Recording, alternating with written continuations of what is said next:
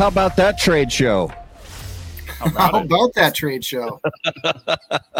Ladies and gentlemen, welcome to the Drew Estate Cigar Studios for episode 165 of How About That Cigar Live. Thank you so much for joining us live on Facebook, live on YouTube, and for those of you listening after the fact on the audio podcast.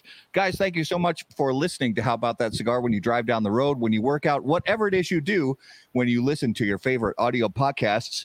Thank you so much for making us a part of that. And as always, here in the Drew Estate Cigar Studios, let's remind you about the beautiful Flying Pigs that have been cleared for takeoff for their annual spring release. One of Drew Estate's most popular Vitolas, the Flying Pigs, are now available. The Undercrown Flying Pig Vitola, available in 3 expressions: the Undercrown Maduro, Undercrown Shade, and Undercrown Sungrown, while the Kentucky Flying Fire Cured Pig is the smoky and savory Flying Pig. Last but certainly not least, the famed Liga Privada No. 9 and Liga Privada T52 Flying Pigs will be available exclusively to Drew Diplomat retailers. For more information, please visit drewestate.com. So, back on the air after the I'm out of breath. Seriously, I feel like I just ran around the block. That was a mouthful. It's so stinking hot here right now. I mean, you know, I'm not going to, you know, try to compete with Vegas heat, which we just came from. But good Lord, I mean, the upper Midwest is not supposed to be like this. And it's basically 85. Actually, today got up to 98 with, I don't know, 100% humidity. It's basically a swamp. Yeah. Garrett, you are on the road in lovely northern Wisconsin. I am at the lake cabin outside of Hayward, Wisconsin, and can confirm my thermometer said it got up to hot as balls. Hot as balls. With a lot of swass. Is that metric? That is metric. Metric. So Yeah. I don't know what that is in freedom. Maybe we'll ask John next week. We'll get John's take on that. So the Minnesota Twins are terrible. I mean, but if there's a bright spot, it's the fact that we got 2 players going to the All-Star game. So we've got Luis Arias and Byron Buxton going to the All-Star game, both very deserving players to get All-Star spots. And here's the cool thing. I don't recall what the circumstances were, but Buxton actually got upgraded to a starter, which means, he did just today. He got upgraded because somebody else is unable to participate. So the fact that Buxton is going to be a starter in the All-Star game means this will be the first, and this is a little trivia I want Garrett to see if he can answer. This will be the first Minnesota Twin to start in an All-Star game since what year and which player? Well, I'm going to go with Joe Mauer, and I'm going to say, 2009. It's farther back than that. It's not Mauer. It's a lot farther back than that. I'm talking a starter, not somebody who is named to the All-Star roster, but somebody. Right. I thought Mauer had started. Andrew Tolzman, 0-2 Torrey Hunter. Yes. For the win. 0-2 Torrey Hunter. 20 years since a Minnesota Twin was a starter on the All-Star team. So good times. So that's what we're dealing with. So that's what we're dealing with. And speaking of baseball, I want to give another shout out to Cigars and Baseball that is coming up here in St. Paul, Minnesota on September 8th. It is a fantastic event with tons of great cigars and local food, local restaurants bringing food, local breweries, local distilleries, all at CHS Field in St. Paul. Incredible events, great people. That all goes to the Miracle League, which puts together baseball facilities that gives chances to disabled kids to still be able to participate in the game of baseball. So if you're able and in the area, please support Cigars and Baseball, and you can find them online and on all social media. So I don't want to waste any more time. We have a lot to cover this evening, and we just got back from a very cool trade show. So let's get into the main event of the evening. And as always, special guests on How About That Cigar Live are brought to us by our friends at Corona Cigar Company. Corona Cigar Company and coronacigar.com, the internet's largest and easiest to use virtual cigar store. Corona Cigar Company offers you the finest handmade cigars, humidors, and cigar accessories at the absolute lowest possible price. You'll also find unique and limited cigars containing Florida sun-grown tobacco. As a proud American, president and founder of Corona Cigar Company, Jeff Borshowitz, believed it was possible to bring cigar tobacco farming back to Florida. At Corona Cigar Company and coronacigar.com, you'll find the best selection anywhere in the world of cigars containing this special Florida sun-grown tobacco. If you live in Florida or are just visiting, be sure to visit any of the great Corona Cigar locations in downtown Orlando, Sand Lake, Lake Mary, and also the Davidoff of Geneva Lounge in Tampa. For more info on all of that, please visit coronacigar.com and floridasungrown.com. All right, ladies and gentlemen, let's get episode 165 going. We have a trade show to recap. So let's start out with a first-time guest to How About That Cigar Live, the better half of the Cigar Hustlers podcast. I'm sorry, but I couldn't resist. Please welcome Mike Palmer to the show, AKA BDP. Hey guys, how you thanks for doing? having me on. Happy to have you on the show. So let's bring on his significant other, his partner in crime, Mike Shebenkevich. Nice. That's really close. Every time I'm getting a little closer to saying your name right. He looks like he's in the crypt. What's up, Palmer? How you doing, buddy? Yeah, look, this is my first time, Michael. I didn't have time to set up. You finally Well, don't look like a prisoner in Iran. Finally, so. Holding up a newspaper. Help me, proof of life. All right, and finally, last but not least, bring him back to How About That Cigar Live from the Smoke and Tobacco Show. Please welcome Matthew Tobacco. Hey, gang. How are you doing, sir? I'm great. How are you? Good. You don't look like you're broadcasting from Iraq. No. I don't think Mike does either. But Thank you. he's Hey, repping. He's take the repping flag the brand. down. Take Always the be flag down closing. and show them what it looks like, Michael. Proof of life. You might. Well, as you know, I have. So we have two shows. We have two studios. We have the J.C. Newman studio, and we have the Drew Estate studio. And I figured I would hang out in the Drew Estate studio for you guys tonight. So I am here. Absolutely. If you could please refer to the older Mike that's in his crypt as BDP moving forward for this, so that we can decipher the two. Less That would be, confusion. BDP. Yeah, done and done. he would prefer that as well. Yeah, that's Well, before we jump into the questions, and Matt already alluded to it with his backdrop, we really do want to give a genuine, heartfelt thank you. And we've said it a million times, but we can't say it enough. A genuine, heartfelt thank you to the people at Drew Estate who really made our trade show coverage possible.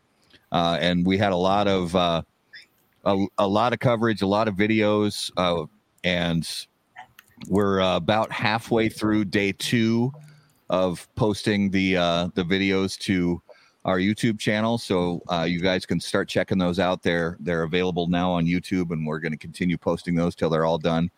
All in all, we were up to just shy of 60 videos? 58, I think. 58 overall. videos. So doubled the coverage from last year that you and Garrett did by yourselves. So a good show overall. It was great. yeah, and honestly, this guy sitting right next to me here in the studio is a game changer. And Garrett is, echoing that true game changer, having Justin there. So Thanks, guys. we made a lot more progress this year. And it's funny too, because even with, a 3-person team, there's still only it's a big trade show floor. There's a lot of booths, and we still couldn't hit them all. But I just, I'm thinking that you guys have cigars fired up. and I'm a little jealous. So I think it's time for me to get a cigar fired up. So let's get on the Dunbarton Tobacco and Trust toast cam. Toast cam.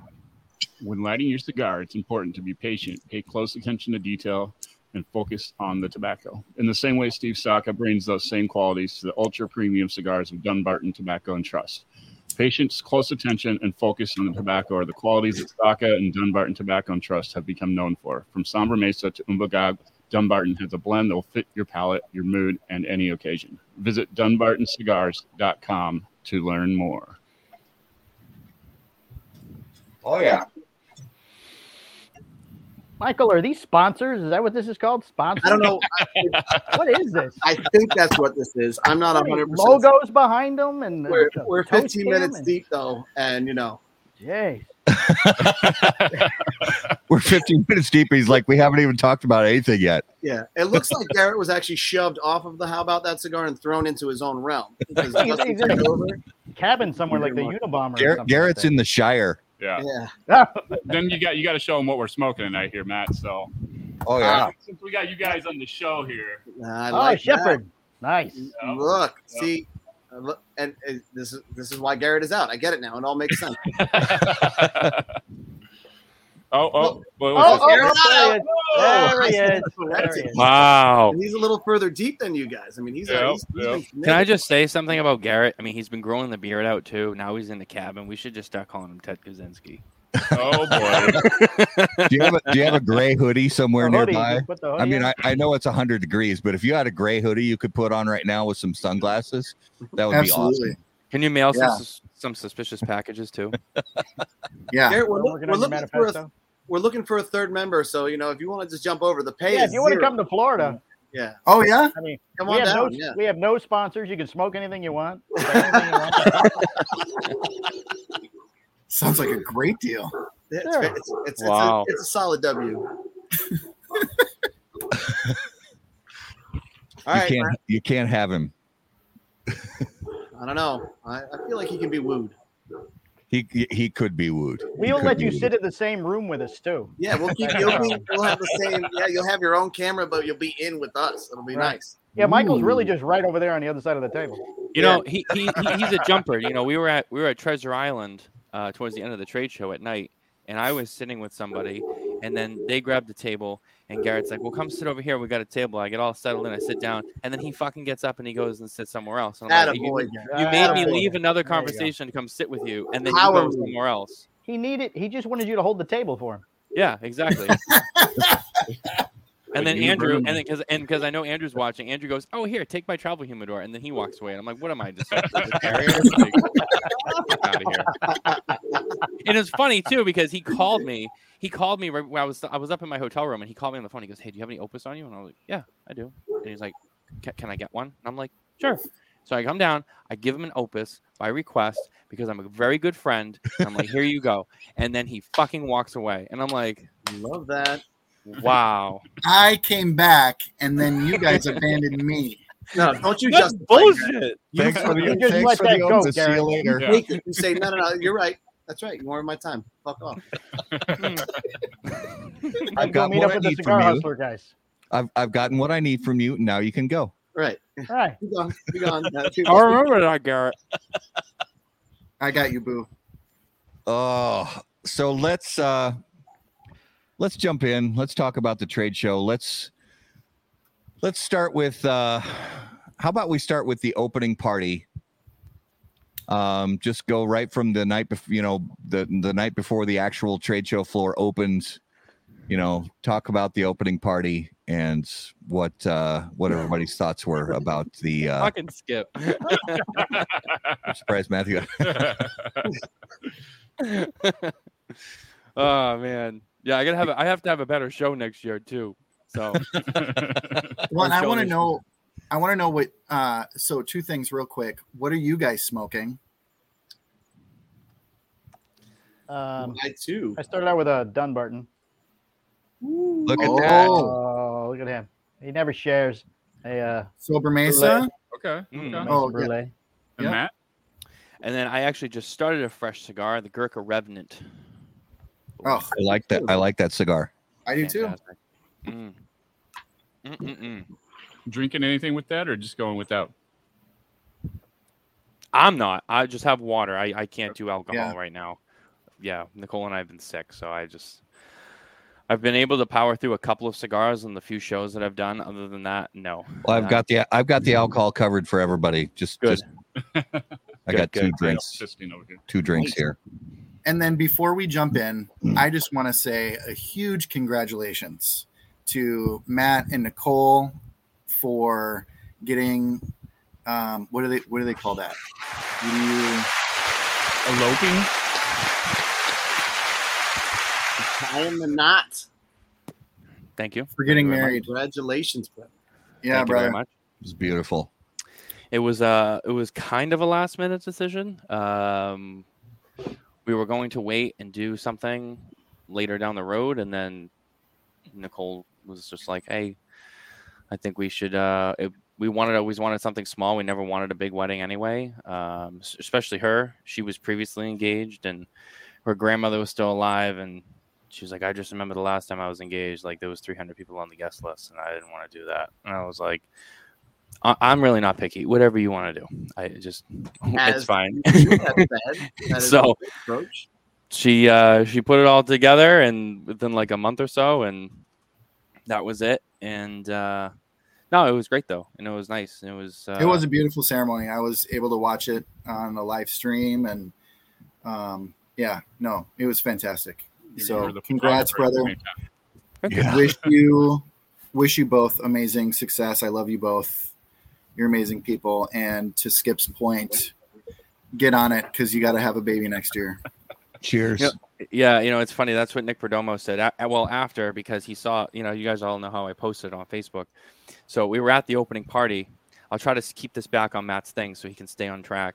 So we're at the opening party, and everyone's there and it's loud, and I just hear someone scream my name from like, I don't know, 100 feet away. And I turn around, it's Nick Perdomo, and he's just standing there like guns out. And I'm like, "Hey," and he's like, "Come here." I come over there, and he was like, "Hey, I saw that Facebook post." He's like, "That shit wasn't funny." I got worried. And he's like, "But anyway, congratulations." He's like, "Now start banging them out. Let's go. Have some kids." So we got to next year at the PCA show, we have to work through everything, all the logistics with Scott and everybody else at PCA, so we can have a birthing ward set up somewhere on the show floor. I think we're done with big surprises at the trade show. I think that was it. I accomplished what I wanted to accomplish. Yeah, that would be the only way to top it. Is to all I had to do was outdo Klaus Kellner because he got married at PCA, and then I was talking to Coop, and he's like, "Well, you got engaged. If you get married, he's like, you win." I'm like, "All right." So, there you go. You win. I don't think anyone's ever going to do all three. So as we look at this year's trade show, it was we kind of are comparing it to last year's. Typically, that's how anything works, whether it's a cigar trade show, whether it's it could be your neighbor's 4th of July party. Did they top last year? Really, is what you're looking for. Did they top last year? And it truth be told, it was kind of impossible for them to not top last year for the PCA, because they really did put that trade show together last year in like, I think 90 days or 100 days or something. They had very little time to get everything lined up. This year they had way more time to get everything lined up. And, starting with kind of one of the litmus tests, in my opinion, is that opening night party. Where everybody gathers together. There's music, there's drinks, there's cigars being handed out, and everybody's kind of gathering together, meeting up for the first time, and in some cases, a first time in a year that people haven't seen each other. So what kind of vibe did you guys get from that opening night party versus last year's? We didn't go. So. Okay. They don't invite us to those kind of things. We're on like the C or D level, media list. We don't get invited. Well, no, I mean, to be honest, our approach wasn't really, we wanted to be in and out as fast as possible because it is a very expensive show, right? So what you do is you try and compress it to the most amount of time, as short as possible, so that you make the biggest impact without the biggest deficit on your wallet. So opening night, I don't even think we were there. So we just came in like day up, right? No, we set up on Friday. But we skipped the Thursday. We skipped the party. Yeah. That was sushi. That was sushi night. Oh The party- yeah. I the had to party smash. the party was Friday, right, Okay. wasn't it? Yeah, it was Friday. Yeah, night. the party was No, Friday. we I didn't had go. a date with an entire school of salmon, and I crushed that. I was like Thanos when it comes to salmon. I just eliminated half the population to kind of even things out, and we did not attend opening night party, so we cannot give any info on that. Okay. Well, I'll get opinions from other guys, but before I do, I gotta know where's your favorite place for sushi in Vegas? Sakana Sushi, baby, Sakana. Okay. 100%. We were trying to dig on a sushi place this year, but couldn't make it happen. So we'll try that place next year. All you can eat. Yeah, all you can eat. All you can eat. It's fantastic. It's high quality, and I'm going to tell you right now, they're happy after I leave. Happy after I leave. You go now. Yeah, well, get the hell out of here. You eat too much. You big boy, don't eat more fish. You get out. We You went there. dine, and you dine so much. We brought John D. Oliver, who can also eat.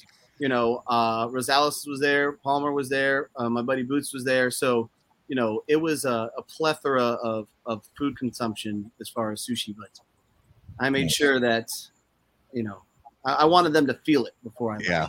They felt well- Andrew, it's all you can eat sushi. So we didn't. It wasn't that expensive. Andrew said there wasn't a way to save money. Yeah, if it's $30 and I'm eating $80 worth of sushi, it's Right. He came out. He always comes out ahead there. Yeah.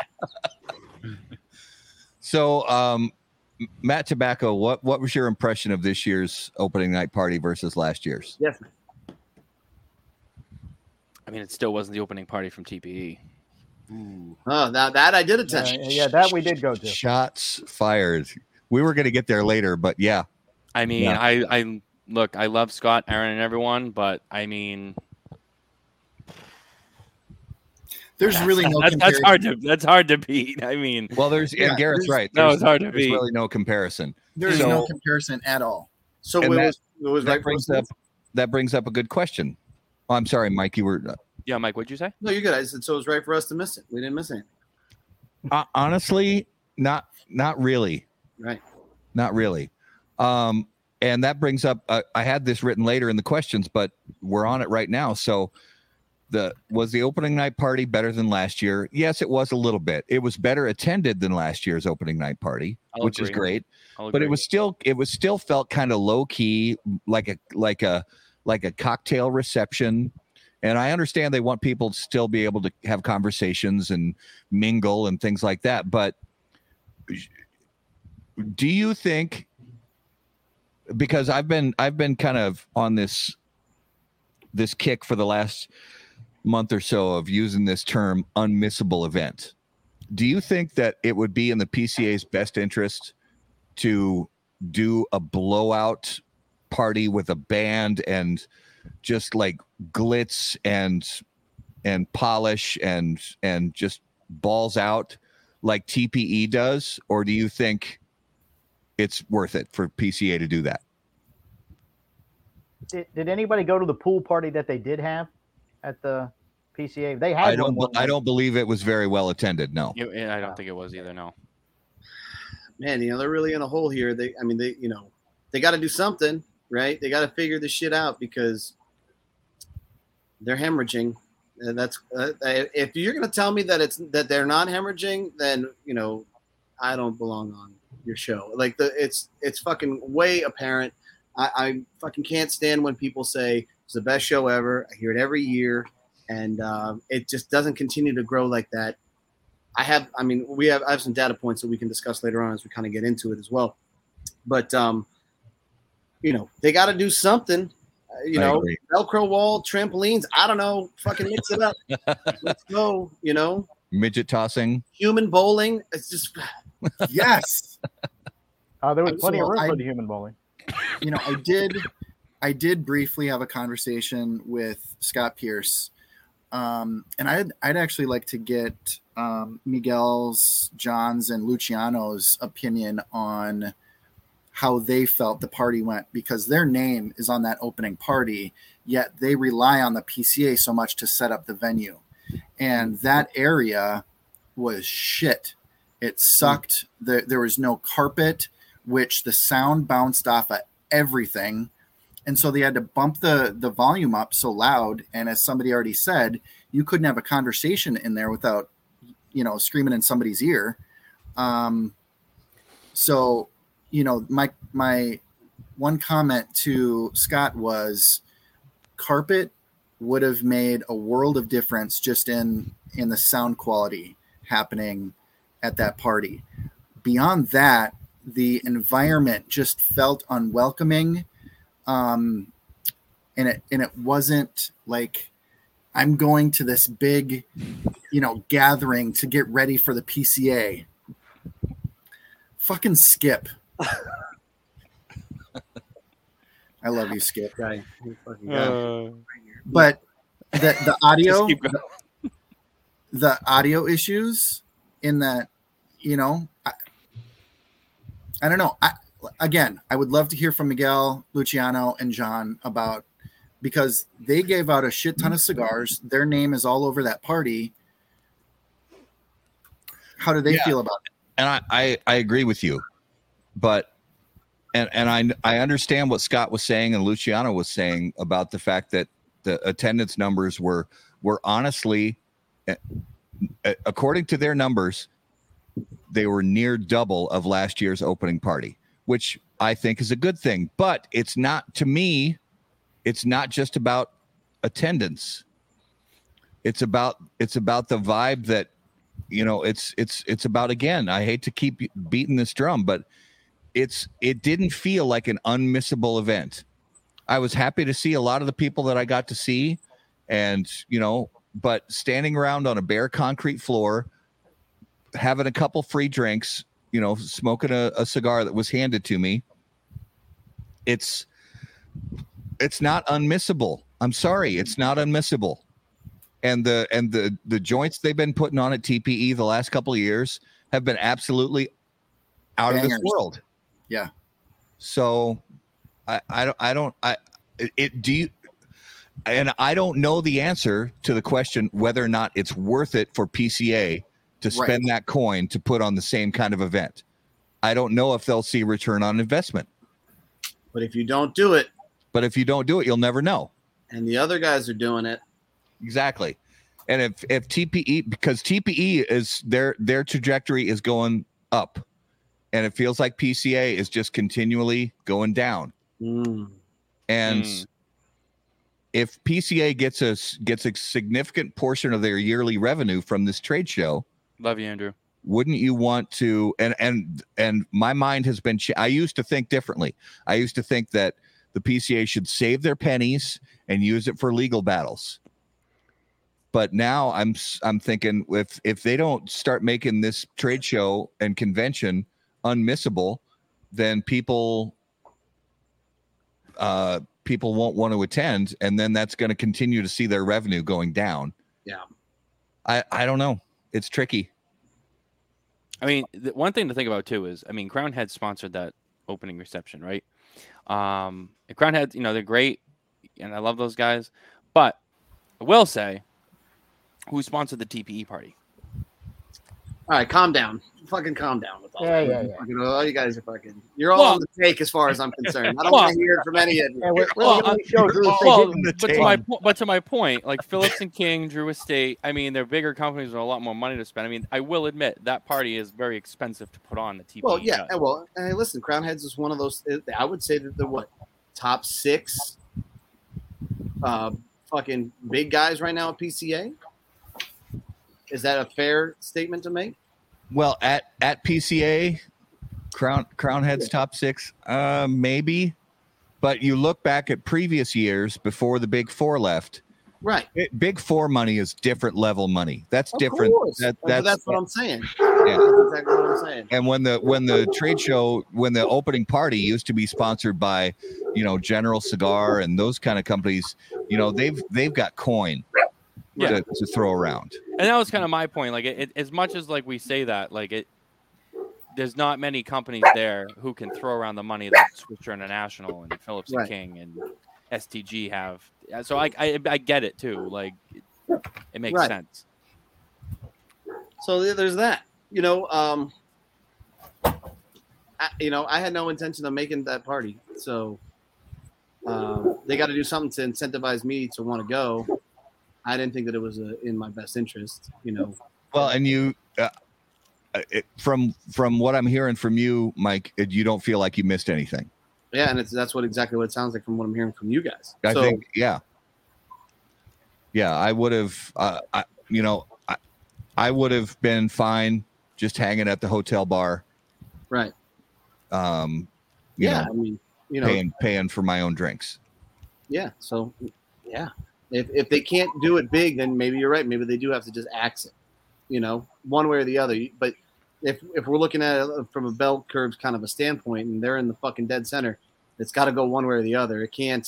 Yeah. You can't do it again that way because you're just going to continue to have lower attendance. So, Bon Jovi would help or something. Was it any different or any bigger than any of the other cocktail parties? I mean, they had one every night, I believe. Well, yeah, the opening night one is a little bigger. The happy hour one's on the trade show floor, which is another kind of controversy because it was better than last year. Those happy hours, I still heard from, I don't remember whose booth we were in. Somebody was complaining, and I don't want to name names, I guess, but we heard from two exhibitors, cigar manufacturers that had their booths set up there that were upset that all of a sudden the show floor was empty because all the retailers were off drinking at the happy hour instead of writing orders. Whatever. Give me a break. There's nothing for that. Look, dude, when it comes down to this show from a wholesaler's perspective, here's the biggest problem. There's no new customer acquisition if you're an established brand. And your orders are going to be your orders whether you're there or you're not there. So, if you're not a brand new company, you can't say, well, oh, you just took my guys away. If you set appointments and you penciled all that in, then you would have those orders on those days. If you didn't pencil that in and you did your orders beforehand, then you had a lot of free time. So to make that statement, that's just somebody complaining as to why their show sucks. You know what I mean? I think the middle of the day happy hour that's not the people eat lunch. Oh, they all went to eat. No, I mean, come on. Great. That's a good point. Very good point. I don't buy that for 1 second. Not for, but I could tell you for me personally, I had very low expectations as a brand owner. I still wrote orders, the juice was worth the squeeze. But those are orders that I would have wrote anyways. I would have wrote those orders whether I was there or not. So, the real problem is retailers showing up to this thing, right? I don't know if you want to segue into that now or not. Yeah, absolutely. Them being there is the biggest problem, right? And they're not showing up. Vegas 8 years in a row or fucking is ridiculous. I know there was just a survey as far as how what do you think about 2024 New Orleans? I'm like, I'm for it. I'm for it wherever. Alaska, I don't care. Just somewhere else. Please stop fucking going to Vegas. For the love of God, it's just, it's old. It's tiring.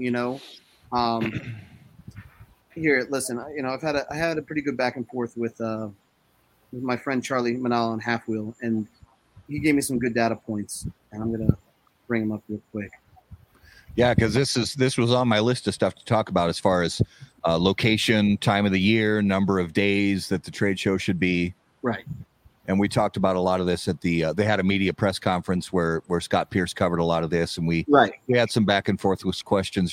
Charlie had questions, Patrick had questions, I had questions, Garrett and a lot of other people did, and these were really I don't know. Correct me if I'm wrong.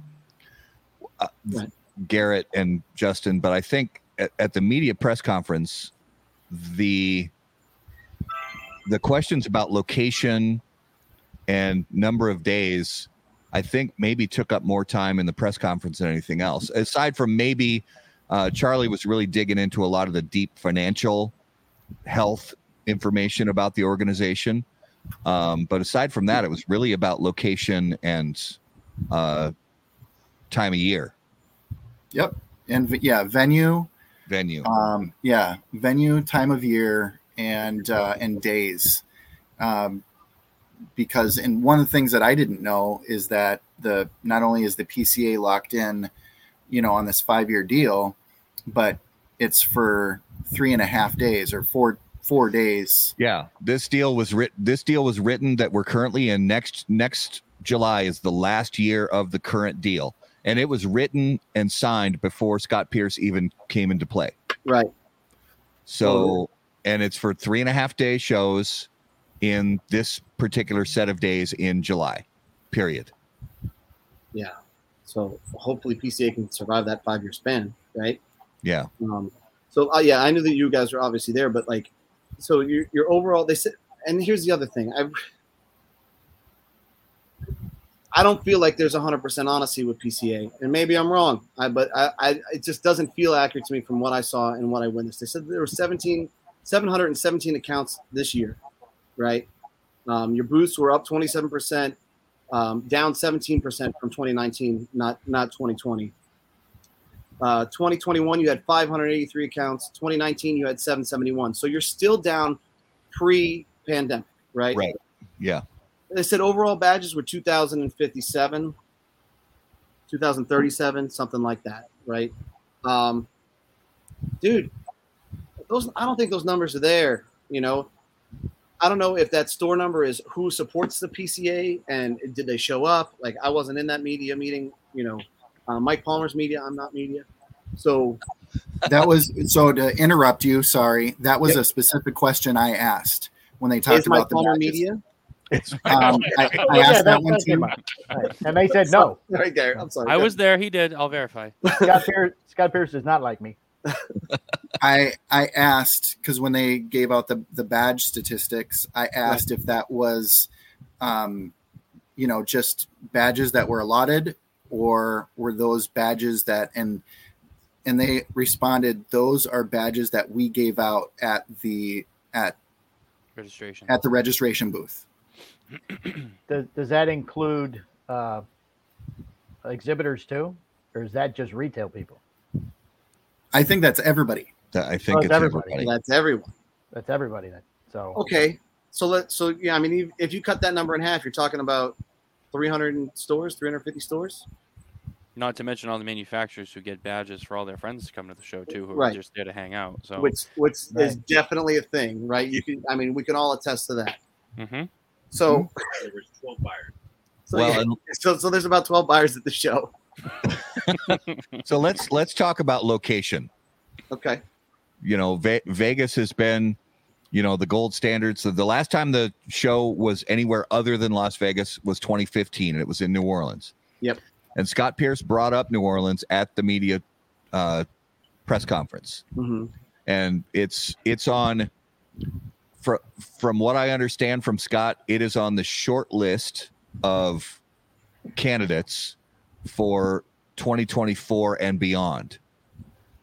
But there are huge drawbacks to New Orleans and any city outside of Las Vegas. And I'm not a Las Vegas apologist, but when it comes to indoor smoking, I am a Las Vegas apologist.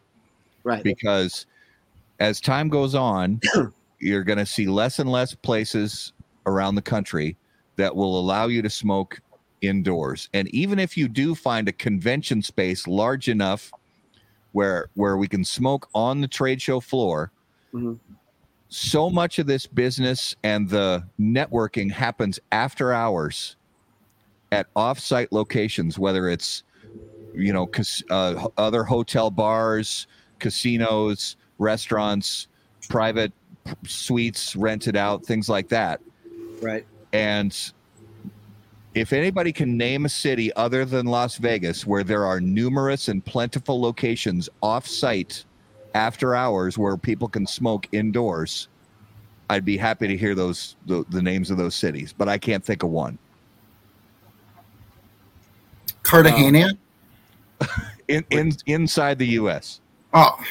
Well, You know, Nicole thought of something very interesting too, and I asked Scott about this, and he said it's too small. But she mentioned like Mohegan or Foxwoods in Connecticut, because they're on Native American land. So technically, they don't have to, follow any state smoking laws and stuff like that. And he said they actually really looked into that, but they're too small. Their convention hall is not big enough for the trade show.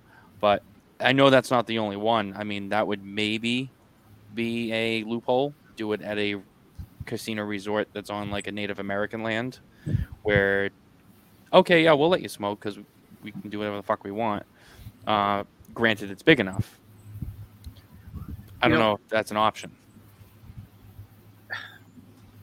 Like, here's where I think that the PCA made a mistake, and this is obviously before Scott Pierce, but I think that it's possible to fix it if they wanted to invest and do this thing, right? Find a location that's mid-ground, Texas, wherever, in the middle of the U.S. Go buy some big fucking industrial space, right? And make it around a city where people can go and always house your convention there. Like, how much money gets burned to these unions in Vegas? How much money gets burned that we could be spending and investing into the PCA that goes to all these other fucking things that you have to do? I mean, it's $1,200 for a fern. I learned that today. $1,200 if you want a bush in your fucking booth. Yeah. Like all of those things are completely obnoxious. And you want to know how you even double up for more than that? You fucking store it all there too. So you charge, instead of me as a brand owner or a manufacturer taking my shit, shipping it to this location, paying for it to be, displayed, have them all house it in an area, have them take it all out, have them, and when it's done, have them stored in their own spot. And then now they have monthly revenue coming in from all brand owners and manufacturers, and it's all being put to use. I think that's a better approach. I mean, I understand that, yes, it's cool to go to areas where you can smoke, but there are plenty of areas that I went to in Vegas that I wasn't allowed to smoke, but I still went, Yeah. There are options. There's definitely options. Yes, are cities and states as smoker friendly as Vegas? No, but if you tell me for 1 second that you guys weren't all sitting at the Square Bar and you saw how many people walking past you going like this, with their 8-year-old kids at midnight, 1 a.m. and they're judging us, for smoking cigars. Which the servers and the bartenders complaining until no end. Yeah, so you're gonna get that regardless. So why don't we start vertically integrating PCA? Why don't we build a building or buy one that's already in need, that's big enough in space where they can kind of rent out, right? And then have them handle the storage as well. Hey, we offer this, and we offer these opportunities. Now you don't have to worry about anything. We got it all under control. You can staff it, the whole thing, right? I mean, that seems like a better resolution than us just hemorrhaging cash in Vegas or any place for that matter. Because none of it, I mean, even in worst case scenario, they're at least establishing an asset that gets paid for every year, monthly, and then one big annual push. But then they can take, all that extra revenue, and if they need to use it for legal battles and stuff like that, they have more money. And as it progresses, if you need to loan against the asset, you can. You can't loan against the Sands Expos. It doesn't work. It just doesn't work. Not yours. So, I mean, that I think is the best resolution. You can find plenty of places where you can find that industrial space for relatively inexpensive, that's in an area that would probably fit that best interest. They can rent it out to the TPE. Exactly. There you go. Hey. TDP. See? Hey, we want to do, we want to embrace you guys for your convention, blah, blah, blah, blah, blah. We're going to do this. You can come over here for a fragment of the cost. I'm gonna switch it up right now. I'm gonna say BBP, Big Brain Palmer. Ooh. Oh. Cheers. Not as impressive at the bar, though. Well, it depends on who you're trying to pick up. Oh, that's true. What about the time of year? Is mid-July the best time? Let's say make up a different case scenario. Let's say it's in Tampa or it's in Dallas or something like that. Is mid-July still? Because a lot of retailers say they're super busy in the middle of July, regardless of whether the trade show's in Vegas or not. Listen, I'm going to go ahead and call out all the retailers. I'm sorry for taking over a little bit, but look, if you haven't handled your business to a point where you can step away for 3 days, then we got to look at a whole other scenario of things that you're doing wrong and how to make your business better and how to impact, for one, have the ability to breathe. Because if you're constantly running your register and you have to constantly run that store, you're not in the best interest of your store. I've been there. I've had a retail shop for 13 years. First couple of years going, we didn't have any employees, but as time kind of progresses, you start putting together the pieces to make everything work, So to say, hey, I can't step away for 3 days, that to me sounds like the same excuse of, hey, I have no room in my humidor for your cigars. Like, if you have I know that you're going to go buy stuff anyways, that you don't have room for. So don't say that shit. Like, I don't buy it. They got to put things in play. Because if you're not networking and you're not meeting other retailers and discussing things with brands and stuff like that, you're going to continue to stay stagnant until you get tired of it and you either sell for, pennies on the dollar or you just close. Yeah. Well, I will say that Scott Pierce at the press conference, essentially he all but ruled out any time in the fall, like October or November. He basically ruled it out. He said it's not going to happen. He was really leaning towards April. It seemed to be that seemed to be the month that he really was focused on as far as future post 2023. Did he say why no fall? He said tons of feedback from retailers saying do not do it in October or November. Okay. Well, you know what? Hey, kudos for Scott for looking at the data and the analysis and the opinions of people that are answering those surveys, right? Yeah. I don't really think it makes a difference. If he wants to move it to April, okay, let's try April. Sure, whatever you want to do. April, July, what's the difference? But does that make it too close to like TPE at the same time too? Well, it's possible, but last year there were rumblings, and I don't really know the inner workings of TPE, but there were rumblings that TPE is going to move to the fall. Oh, interesting. So the big reason for not fall was many of the northern states. They kind of go on a slow or a freeze during late fall, right before winter hits. Right. Nobody cares about the northern states. Yeah, they don't ship you then anyway. I mean, what you order at the show, you might get 6 months later. Or a year later. Right. I mean, if you're smart enough, you can buy for what they're going to ship later. Yeah. Are we going to talk about BCA exclusives at all? Oh, yes, we are. Okay, good. Then I'll wait. So let's talk about let's go with let's go with a positive. And I'm going to start with Matt Tobacco on this one. As you walked the trade show floor and looked at all the booths from a vibe standpoint, from a design standpoint, from an activity standpoint, what was your favorite overall booth on the trade show floor? Oh man. I really like Selected Tobacco's booth a lot. We talked about it on my show on Thursday, and we talked about it on Spare Notes on Saturday. It was a new booth than they had since IPCPR. It was nice. It was different. It was more. What's the term? It felt less like a booth and more like a showroom. Yeah. And even Carney was like, "Yeah, if there was like a Lamborghini in that booth, wouldn't look out of place." Yeah, it would have fit in. It was just like you felt like you walked into a store. It wasn't like you were in a booth. It was like covered, but you like walked in. Just the whole layout of it, the design. It was like I felt like I walked into. It was like almost a Rolex store. It was almost like a museum. Like Fabergé eggs were on display. I mean, those ashtrays. Kind of vibe to it. Those ashtrays they had on display were like, it was like, rare museum art pieces. Yeah. It was like, wow, that one really was. I was like, wow, this booth is awesome. Yeah. Garrett, what about you? Hands down, Wildfire. Nice. Yeah, that was a good one. That's what Steve said too. Yeah, that booth it was really fun. The it's just such my vibe. Obviously, up at I love the outdoors. I love His whole, I mean, it was just fantastic. I loved it. I loved meeting Jeremy, talking with him.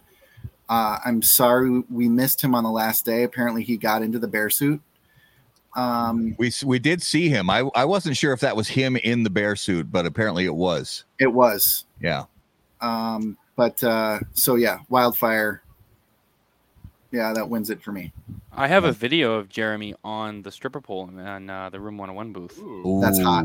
Was it? Please tell me when he was on the stripper pole, did he have on the tall tube socks with the green stripes? Yeah. Oh. Yes. I don't know if I can. All right, I'm gonna need a minute. I'll have to send it to you guys. Yeah, I'm trying to get the camera to pick it up, but I mean, I don't know if I can get it to the lighting. You got to send me that. I will send it to you. All right, Justin, what was your favorite booth? Favorite booth? I mean, Wildfire, of course. That was a good one. I mean, Ace Prime, they had a good thing going on with Crown Heads and Luciano and John Uger and all them there. That was a good, solid one. It's more like a family environment with Luciano's whole family there and everything too. So that stood out to me. Yeah. BDP, which booth really stood out to you? I like the PDR with the big bright backgrounds they had. Oh yeah, yeah. That was nice. Everybody else is usually so dark and so more cigar looking. That looked more like a little vacation timeshare type thing, and it drew your attention every time you walked by. Yeah. What about you, Mike? You know, I really liked the Foundation booth. It was like kind of simple yet complicated, right? Like the stretch that they had with the big triangle. The big triangles. Reggae music in the background. Yeah, you know, that definitely had a lot of thought to it. And I thought that Nick did a great job with that. So I would have said the Foundation booth for sure. Yeah, I'm with you. That was at the top of my list was Foundation. It had, because if you saw their booth like back in 2018, it was a really nice booth, but this was like a step up. But at the same time, I agree. It kind of had a simplicity to it, yet it was also, it covered everything in their product line. Right. And it also had a little bit of a wow factor to it. And it had a cool vibe. You know, he's always bringing the reggae and sometimes he'll mix in a little hip hop, but it's, you know, it's a nice booth. And he's one of those guys that just kind of emulates good energy and he gives it to all the people who kind of work the booth too. So yeah, it had a good vibe.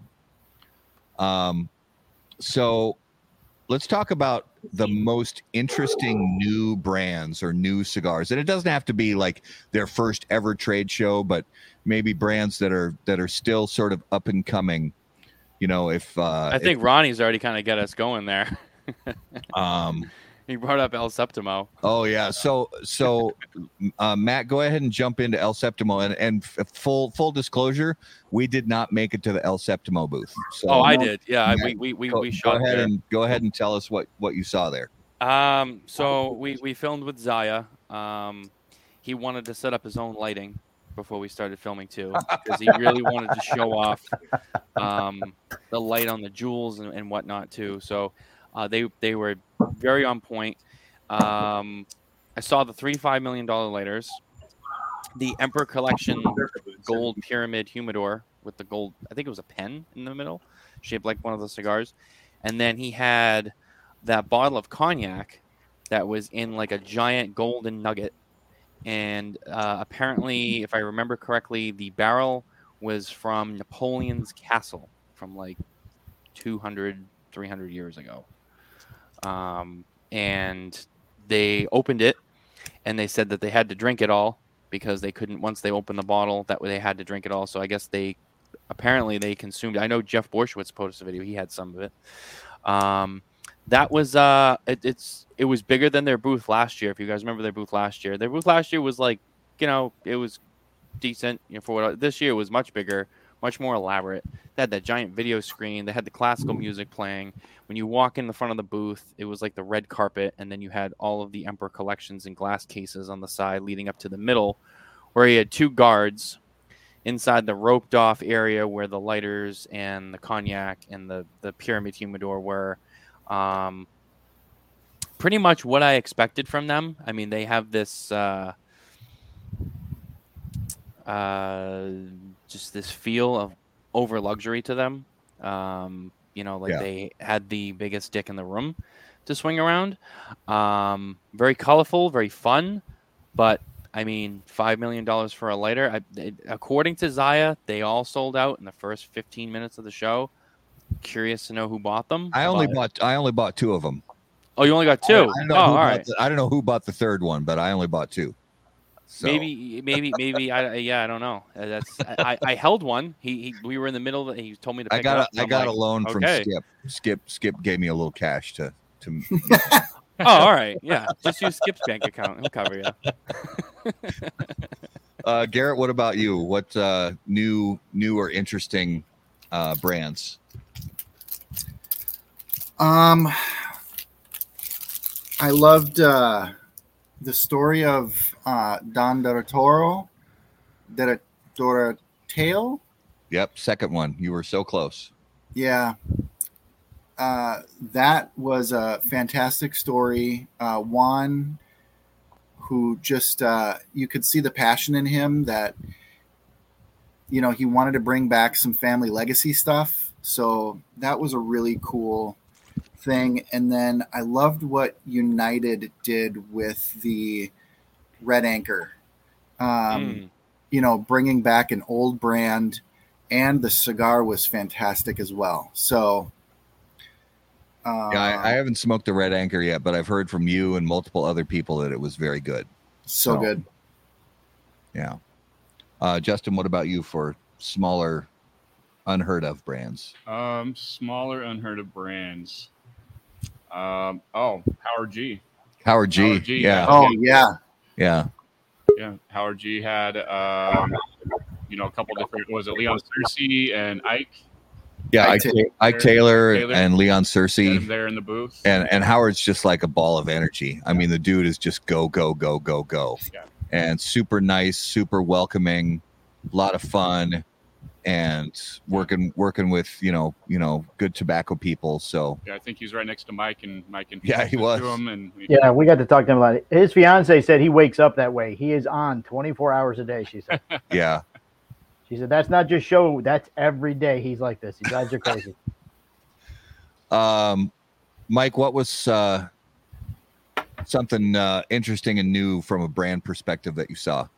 Well, you took mine because I was definitely going to say them 100%. Like, the energy, the hard work, like it's all there. And if they continue to, Howard G continues to progress, I think that they'll continue to grow. They're still in their infancy, and that, there's definitely, they have way more opportunities, and they have the right mindset where they're going to continue to develop and grow. I mean, the quiet rumblings of Eladio cigar, I'm kind of quoting my friend, but he was really excited about it, and I didn't get a chance to smoke the Agape, but I think that's a cigar that's, flies over the radar for people that are in the industry, but under the radar for your average consumer. So it definitely has a lot of potential, and it's definitely interesting for sure. And was that the Freud cigars? Well, yeah. So they had the Freud, but I'm getting positive feedback from a person I respect as far as the Agape is concerned. So I really want to smoke that one. That was the one that I laughed my ass off because on your show, BDP called it Agape. Yeah. And I lost it. I almost had to pull over. I was laughing so hard. Oh, Lord. Is that Skip sitting next to you? What? I have no idea what you're talking about. Mikey's basically a puppet for Skip most days. So. Maybe. I have no idea. Skip's sitting there going, you're the security detail for Disney World, right? Yes, I was the security detail. I was. Princess Security, baby. So BDP, tell us who you saw that was new and up and coming that you liked. I like the Howard G's guys. They were nice. Ike and I had a little bit of a run in at the TPE, but it was nice having them right next door. I talked to Leon a lot, Leon Cersei, because he was leaning on the side of ours most of the time. So he was poor guy. He was a lot of fun. He didn't move a lot. Once he got in and sat down, that was about it. That dude was awesome. Like you start talking about football, and he's like, "Now this guy, he was a motherfucker. I'm like, oh damn, like that's his term for this guy was a badass. Yeah. It was fucking awesome, dude. His hands look like fucking catcher's mitts. Yeah. Oh, they're huge. I mean, it was Mikey, ridiculous. Mikey asked him what he missed the most from football, and he goes, "The money." Well, I don't know if any of you guys saw this little booth that was kind of over in that direction toward the sort of the back right corner towards like Wildfire. That was called Apostate Cigars. Oh, yeah. I did. Oh yeah. Yeah, I saw that one. we We got got 'em. by and saw them, and very cool story, and I don't think I posted that interview yet on our YouTube channel, but it's a cool story, and I just love seeing guys out there taking chances to try to start up a new cigar brand. Yeah, when BDPM announced it on our show, we called it a prostate. So he definitely got Prostate. Right. I thought There it was you a new That's testing got lab. some of them right there. Yeah, I've already had. I think I had this one already. It was great. And then they have a like a dark Candela, which is really nice. Yeah, I met up with them. Cool stuff. Cool story. Nice booth. Yeah. Got some samples from them. As I said, I smoked one. It was pretty good. Definitely worth checking out. If you did not see them at the show, check them out online or whatever. Find them. Get in touch with their cigars. Get in touch with them. Brandon, awesome guy. Yeah. So one brand that I think maybe got brought down to earth a little bit, and I don't say that in a disparaging way. I say because at last year's 2021 trade show, it was just so much hype, and everybody was talking about this brand over and over during the trade show, after the trade show, even up until a few weeks ago before this year's trade show started. Oh, can I guess? Talking about this brand. Yes. Is it Ferio Tego? Yes, it is. Yeah.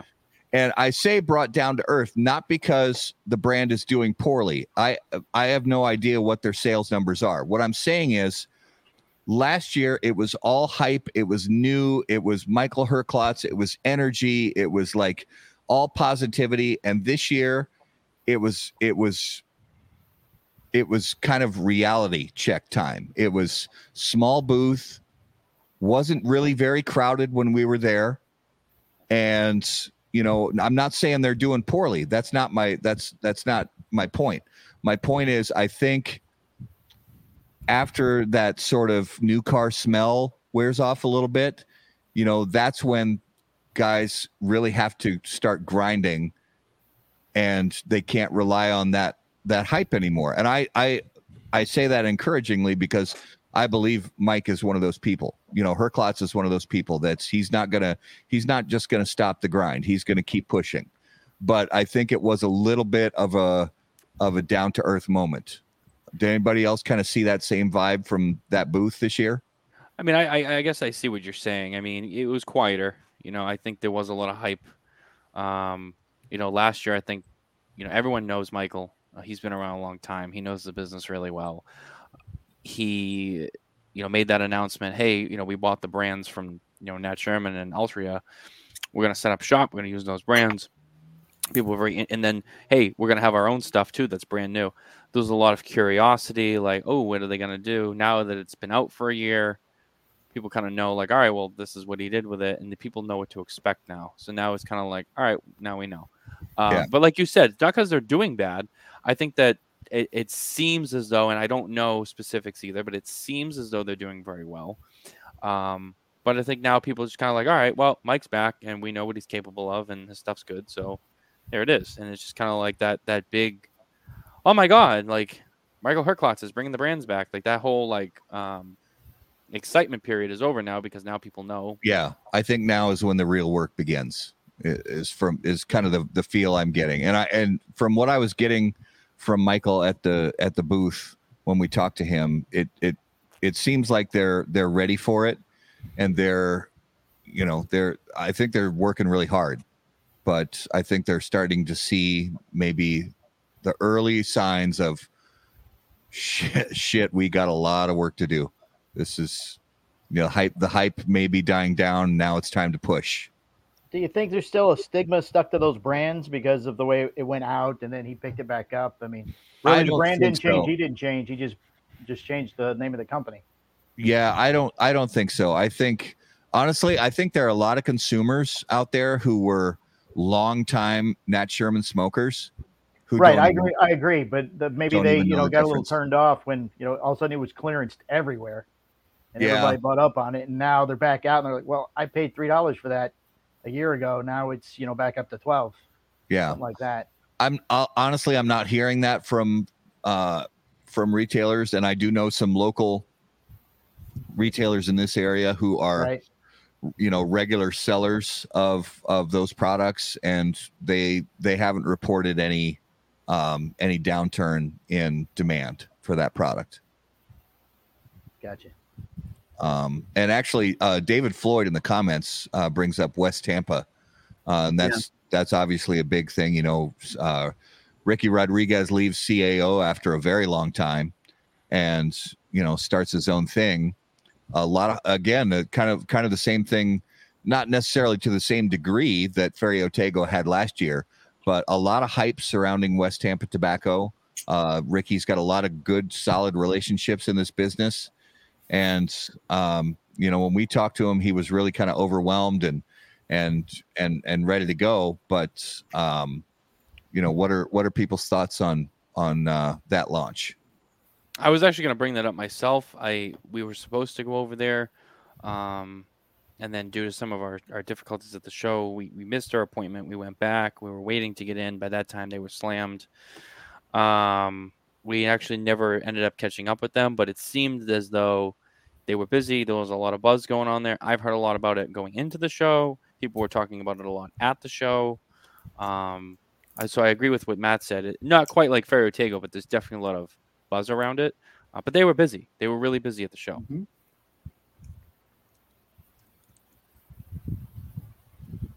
Can we talk controversy now?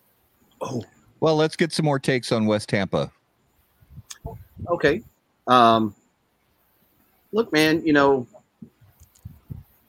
I've met Ricky once, so this is just kind of what I'm speculating on, and I could be 100% wrong. When you leave a pipeline and a channel that's so as big as General Cigars, and then you kind of transition into your own thing, I think that it could really appear easy at first, but once you kind of get into the nitty gritty of things, and when you got to pay for all your stuff, you got to develop, you're going to handle all of the aspects of running your own business as a brand owner. I think that it's extremely overwhelming. I think that it can be very difficult, and it's not easy, So when it's really kind of interesting to see the dynamic of some guys kind of going out and doing these things on their own, and everybody kind of looks and like, will they survive? Like, who knows, right? And we'll always watch them probably a little harder than you would anybody else, And then you have like guys like Matt going the opposite direction with signing in with STG, who's kind of been out on his own and has had that experience and understands that it's a fucking grind. It ain't pretty, it's hard. It is hard as shit. Everybody thinks they're going to get into the cigar industry and they're going to make millions of dollars, And there are so many levels to this game as far as the knowledge and learning and blending and developing. And you kind of find your lane as to your niche as to what works for you, because all of those avenues can be successful, right? Yeah. They can, some I think are more advantageous than others. And obviously the more knowledge and the more connections you have, the better off you are.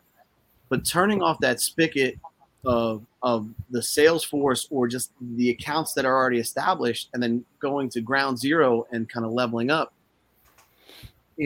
that's hard, man. You're going to, you're going to get some of those accounts back. You'll start off with your new cigar, but then what are you going to do next? What's your next step? Are you going to expand on that core line? Are you going to create another core line? Are you going to do limiteds? Are you going to have the ability to do those things? Are you going to have the ability to make specific blends and specific creations? How much thought are you putting behind it? How much bullshit are you saying? Like all of those things happen in this industry. So I wish them the best. I think that anybody who jumps out of a big corporation like that and kind of goes on their own, they get a hard wake-up call. Right now, you're saying that Herklotz just had that. Maybe Ricky has it as well. I hope both of them succeed. I hope both of them keep going and press forward. Like I met Herklotz once, and he seemed like a really cool guy. Everybody who I know always says good things about him. So I hope he succeeds. But it's a lot. It is a lot to do, and there's you eventually, I think you get to a point where you really kind of define yourself. Are you going to continue to deal with the retailers that really don't give a fuck and are just kind of slapdicking things around, or are you going to really get behind your brand with specific retailers and kind of build and develop? And I think that the latter is definitely the move. The former probably has a bigger check at first, but long term, I don't think that it's sustainable. Yeah. All right. Garrett brought up a word, controversy. I don't know what the hell you're talking about. That felt like controversy. Controversy. Controversy. I have no idea what you're talking about. You know what? Garrett must be sitting on something juicy. I think the word controversy is irrelevant. Oh, wow! That's some wordplay. That is some wordplay right there, Matt Ty. Was anyone there for Rocky's speech this time around? I missed it. I didn't. Did he give one? I don't think there was a speech. Yeah, he gave one at the end. No, he gave one at the end. Oh, okay. Maybe he asked everybody to put their cell phones in a basket or something. I don't know. But there was a speech. We heard there was a speech, but we missed it. So my guess is Garrett's going to say something about that has the word bar in it. Ah, yeah. Okay. So, go ahead. Well, it's out there. And it all boils down to what's a premium cigar. What should the PCA do to regulate or not regulate what's brought on the show on the show floor, and is the playing field level for all players?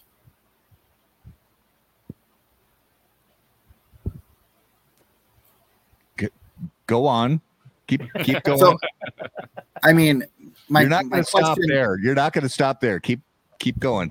You brought this up. You brought this up. So my question is, the silver bar. What is everybody's take on the silver bar specifically? And we know that there was a board member that brought it to the attention and it was ignored. Right. So how do you guys feel? And BDP, I'll start with you and ask, what is your opinion on not only the silver bar, but, is this an even playing field for all brands? I don't think it's an even playing field, no. I think the people that the PCA likes get away with more stuff than some of the brands they don't. I'm not really sure what the silver bar is. I just must have missed that. Well, so Rocky made it. So you remember, just to bring everybody up to speed, last year, Aladino, along with Two Guys Smoke Shop, released what is known as the Cigar Bar, which is a 3-pack of cigars. Okay. What was, because it was I believe a one-time only release. It was a 3-pack of cigars, packaged to look essentially like a candy bar. Oh, okay. Oil wrapping with a brown label around it that looked the guys like that do the butter and munchies. And it was called Cigar Bar. Now this year, it was distributed through United Cigar. Right. And this year, United Cigar worked with Rocky Patel, and the label on the cigar looks vastly different. It's basically all silver, but it does not say on the label, it does not say Silver Bar. It still says what it said last year, which is Cigar Bar. Cigar Bar. Now, it does not necessarily look like, to some people's eyes, a candy bar, but coming directly on the heels of last year's cigar bar that looked very much like a candy bar. It could be, and maybe should be, I'm just saying maybe, should be construed as in the same category of product. So are we concerned that kids are going to get this and eat it? No, it's about branding, presentation, and whether or not the PCA is consistent across the board of enforcing branding rules for their members, and whether or not some brands are allowed to maybe, and I'm just speculating. So I'm just speculating whether or not some brands are allowed to cross a hypothetical line. Mm-hmm. And other brands are not allowed to cross a hypothetical line.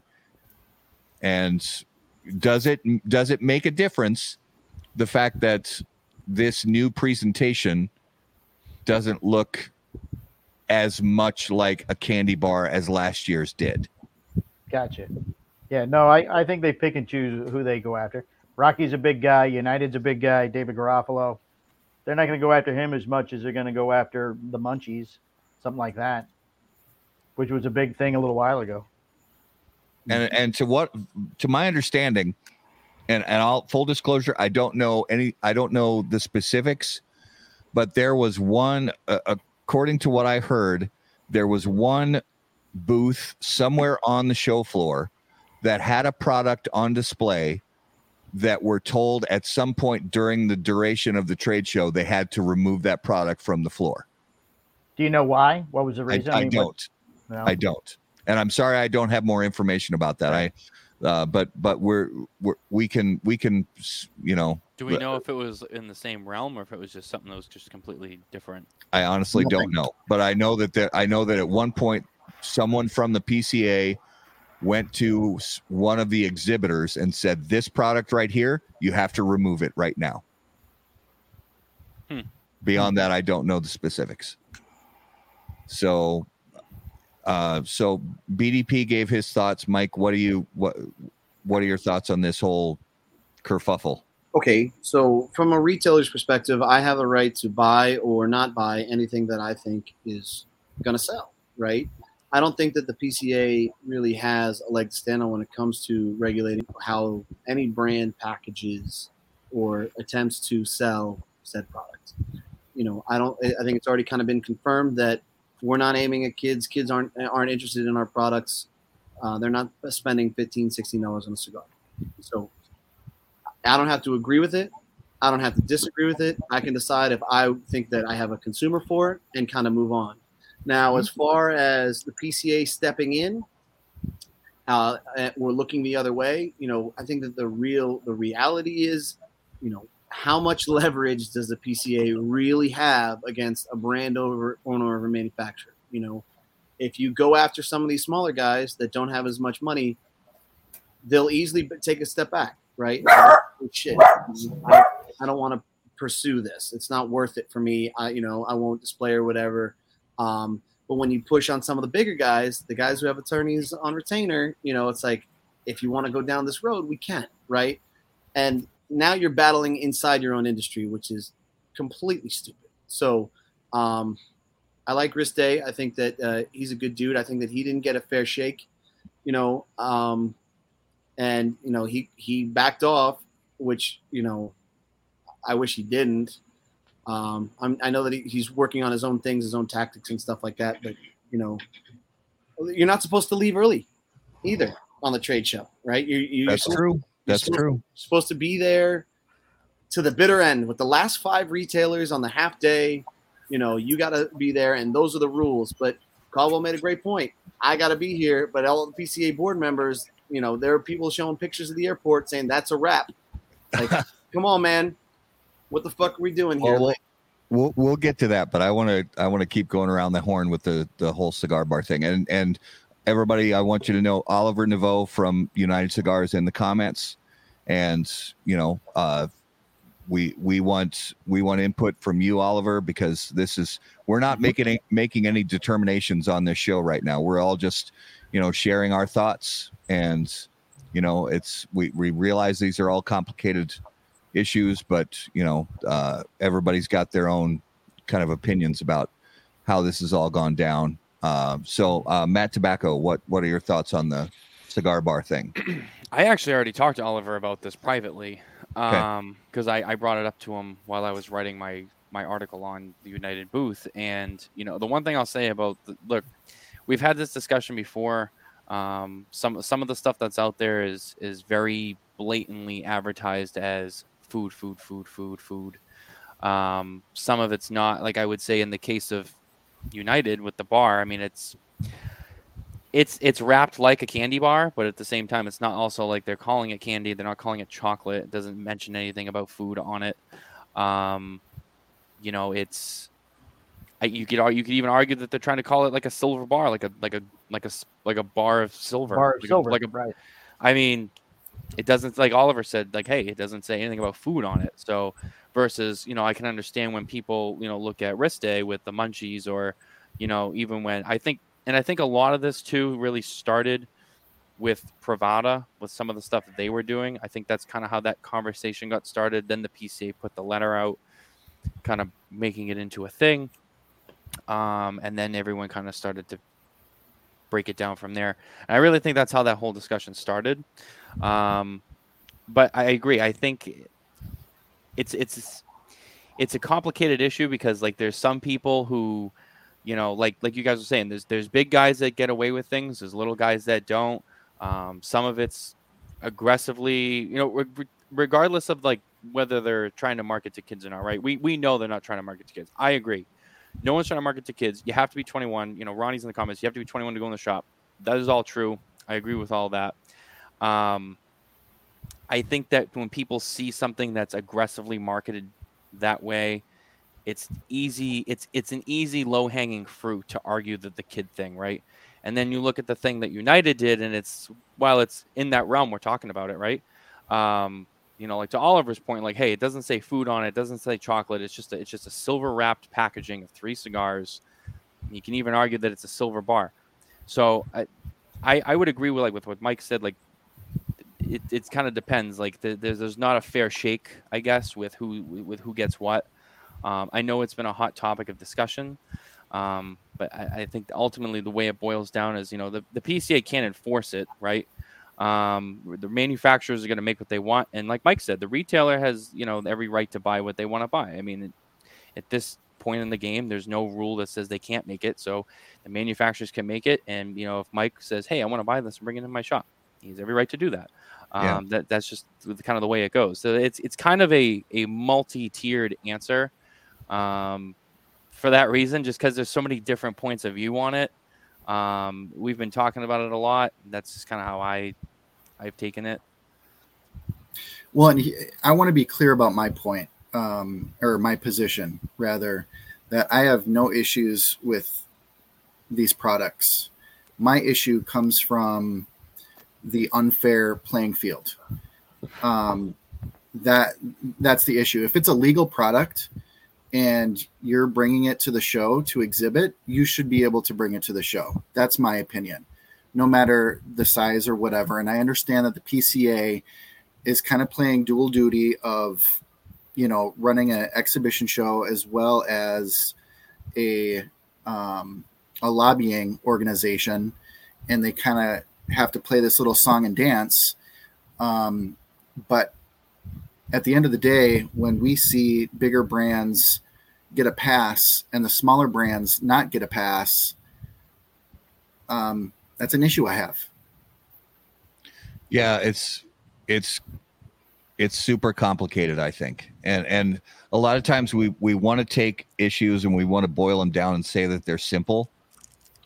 But I think we're better off really digging into these conversations. And I think these are conversations that need to be had between brand owners and PCA and retailers and PCA. I think these conversations have to keep going because even because it's the uncomfortable conversations that tend to have more meaningful dialogue and more meaningful outcome, you know, and whether or not at the end of all of it people agree or disagree, if we just sit back and say, no, I'm going to stay out of these uncomfortable conversations, I don't think it does necessarily anybody any good. I think it's important to bring up the uncomfortable topics, to have the uncomfortable conversations, to disagree about shit, because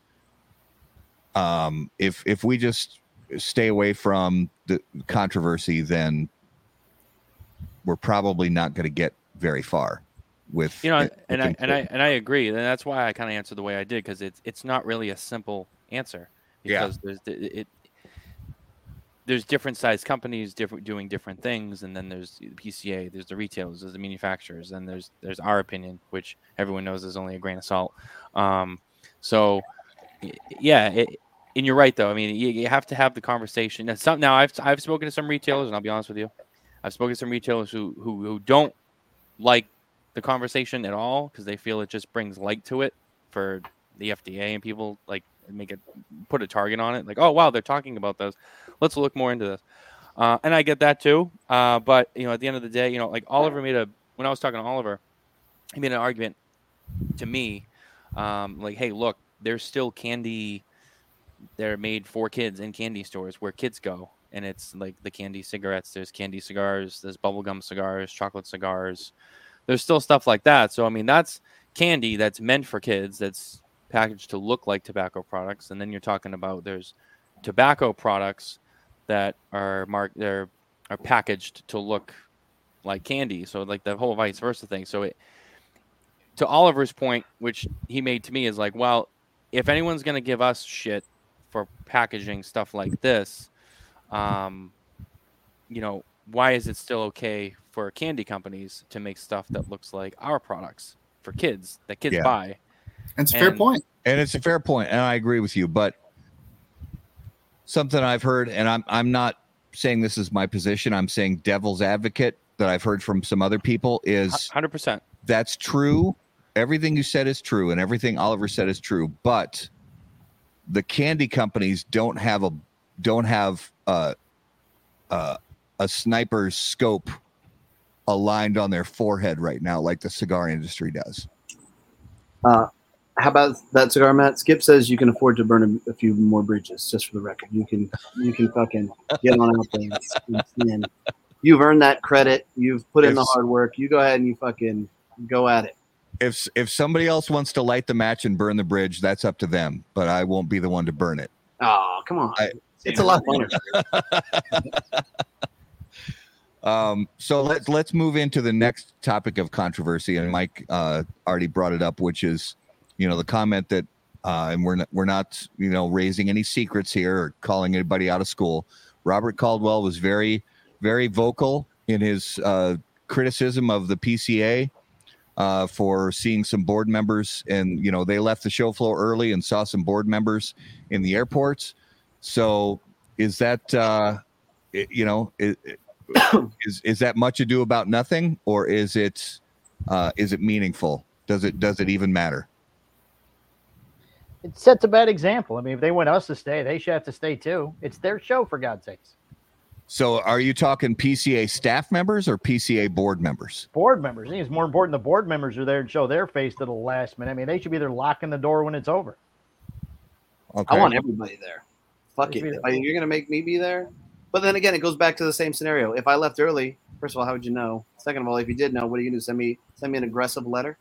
Hey, you know, don't do that. Like, oh, okay. Right. Bad. You left early. Right. Yeah, because the rule really is for, and the rule is for exhibitors. It's not, the rule isn't for retailers or media. No. The rule is for exhibitors. If you have a booth on the show floor, the expectation is that you're going to have that booth staffed and available to people throughout the entire duration of the trade show floor. Interesting. Maybe you should shorten the show.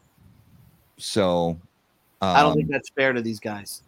Dude, it is I've been in this game long enough, which is sad to me to even say that statement, for 13 years, where I've seen this whole cycle, right? And now we're experiencing all these new brands pop up.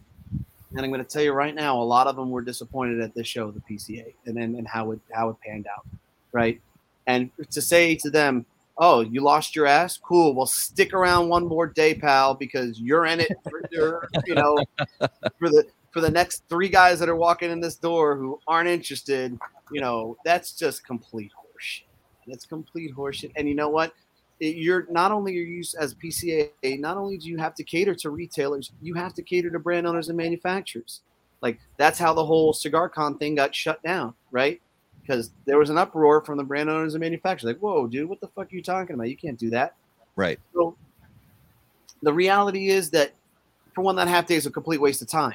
It's a complete waste of time. It is. And it's not fair to a lot of these smaller guys to say, hey, you got to stick it out.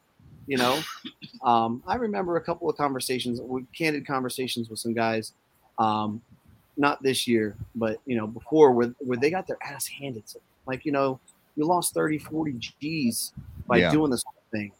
And, you're going to look that guy in the eyes who took his shot, maybe made a few missteps, but, on his own, obviously, but you're going to say, well, now you got to stay another day. I mean, come on, man. And meanwhile, the other guys, our staff, our board members, our staff members, they go ahead. You guys save your money. You guys go home. Good job. Yeah. My personal opinion is, if a PCA member is going to pay the money to go set up a booth at the trade show in Vegas and bring some people there to staff it and write orders, and then at a certain point they realize that the return on investment is not there. If I was one of those brand owners and I was there halfway through day 3 and nothing was happening, then I may say, you know what, I'm going to pack it up. I'm good. And as far as I'm concerned, they should be allowed to do that. Yeah, I mean, the reality is that even for the bigger companies, the money's not there for the last day. It's not. So, it's just an added cost for everybody. Yeah.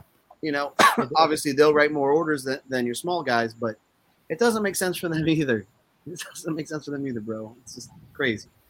Yeah. That's like saying the bigger brands can't send anybody home early. If you brought 20 guys, all 20 guys got to stay to the end. Not like it's slowing down, so let's start funneling people home. Hey, you want to go home? You go ahead. We'll stay. Right. Yeah. You don't get a discount for leaving early. It's not like, okay, well, I only used the space for 3 days, not 4. Exactly. So yeah, you still pay the money. Check. Yeah, they got all my money anyway. So what difference does it make if I'm there 1 day or 4 days? Yeah, you don't get a prorated check saying we're going to return this amount of money to you. You're still out the money, but maybe. So let's say for a medium to small brand, they say, okay, I'm going to pack up and leave the trade show floor on the middle of day 3. Right. And I have 2 salespeople, and they're going to go off in that remaining day and a half that they would have been on the trade show floor and actually visit retailers who didn't come to the show and actually write orders. Right. He's got a better shot doing that. So I say they paid the money. If they want to leave early, let them leave early. Yeah. They paid their money. You don't got to pay for food for another day. You don't pay for hotels for another night. I mean, that's a lot of money there in Vegas. Yeah. Matt, what do you think? Yeah, Matt. To be honest with you, I think that the argument probably stems from retailers who paid to go, and this is playing devil's advocate. The retailers on the other side who pay to go, and everyone knows how busy that show can be, and after a few days, they're still hunting around, they're still looking around. I mean, and I know that there's retailers who only go for 2 days and then they leave, or they come for this last 2 days. I know there's guys who can do that. Not every shop does that. Some smaller guys, maybe they need the whole show to look around and buy what they want to buy. I'm not a retailer. It's hard for me to speak on that, but Anyway, I think that there was probably a group of people who probably complained at some point in time. And remember, I've only been doing the trade show for 2 years, so just remember that too. But like I think there's an argument that could be said that look, there's retailers who paid to go to the show and paid for hotel and airfare and all that shit. Maybe they brought some of their staff out. I don't know. And they go and then they see a booth is now empty and they're gone. And they're like, oh, well, we came out here because we really wanted to order from them, and now they're not fucking here. And then they feel like they paid to go to see somebody, and then they're not there. So they feel like, well, that sucks. Now, I know some people will say, well, they should have got to them, or, hey, there's other brands you can buy from, whatever the excuse is.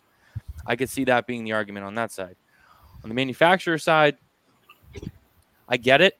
I do. I mean, when it comes down to it, it's all about business. And Carney and I talked a lot about this on Thursday. We talked about like the trademarks and stuff. The Fuente CAO thing came up, and the theme there is, look, at the end of the day, it's not about personal feelings. It's business. Everything you do is business. Just like the trademark thing. It's no one's doing it because they're out to get someone. It's, well, I have money vested in this brand and I need to protect it, so it's business. I'm going to go after it. Same thing with people pay money to go to the trade show. Yeah.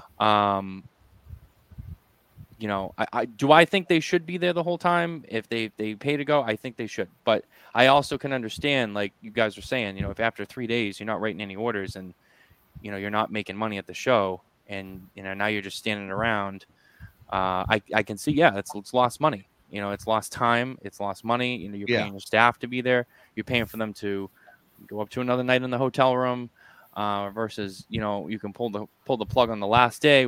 And this is the problem with the last day, right? And the last day is a half day, right? And I know Mike's mentioned too, like, well, they make the show shorter. There is and this is a bigger issue than just the leaving early thing. There's a stigma with that last half day, like, oh, no one gives a shit about it. Oh, no one cares. Half the retailers are gone by then. No one's doing anything. It's like, well, if no one's doing anything on that last day, then why is it there? So if people are leaving early because they're like, well, I don't want to be there for another day, that's only a half day, and no one's really coming by my booth anyway, well, then why is that day there? Now, as media, I love it because and you guys know we need all the time we can get. Right. We love that extra day. But like for Mike, like I can understand. It's like, well, I mean, after 3 days, we feel like we've covered everything we needed to cover. Matt, I can tell you this, man. I have my own booth this year, so I'm representing my own brand. I had obviously a BDP there. I had my brother there, and I had our buddy Boots there, and Palmer brought his wife as well. Within day one, I can manage that booth. I can handle 90%, almost to 100% of my ordering. And day two, I can still continue to manage my booth and still have time to fuck around and see what's new and meet new people and all that stuff. Come day three, things are already thin, right? So, and here's the really shitty part about PCA is, you know what? They could give you that data. They could scan everybody who walks in the door. They could say, okay, we had 200 retailers show up here today. We had 150 show up this day. We had 300 the next day. We had 5 on day 4.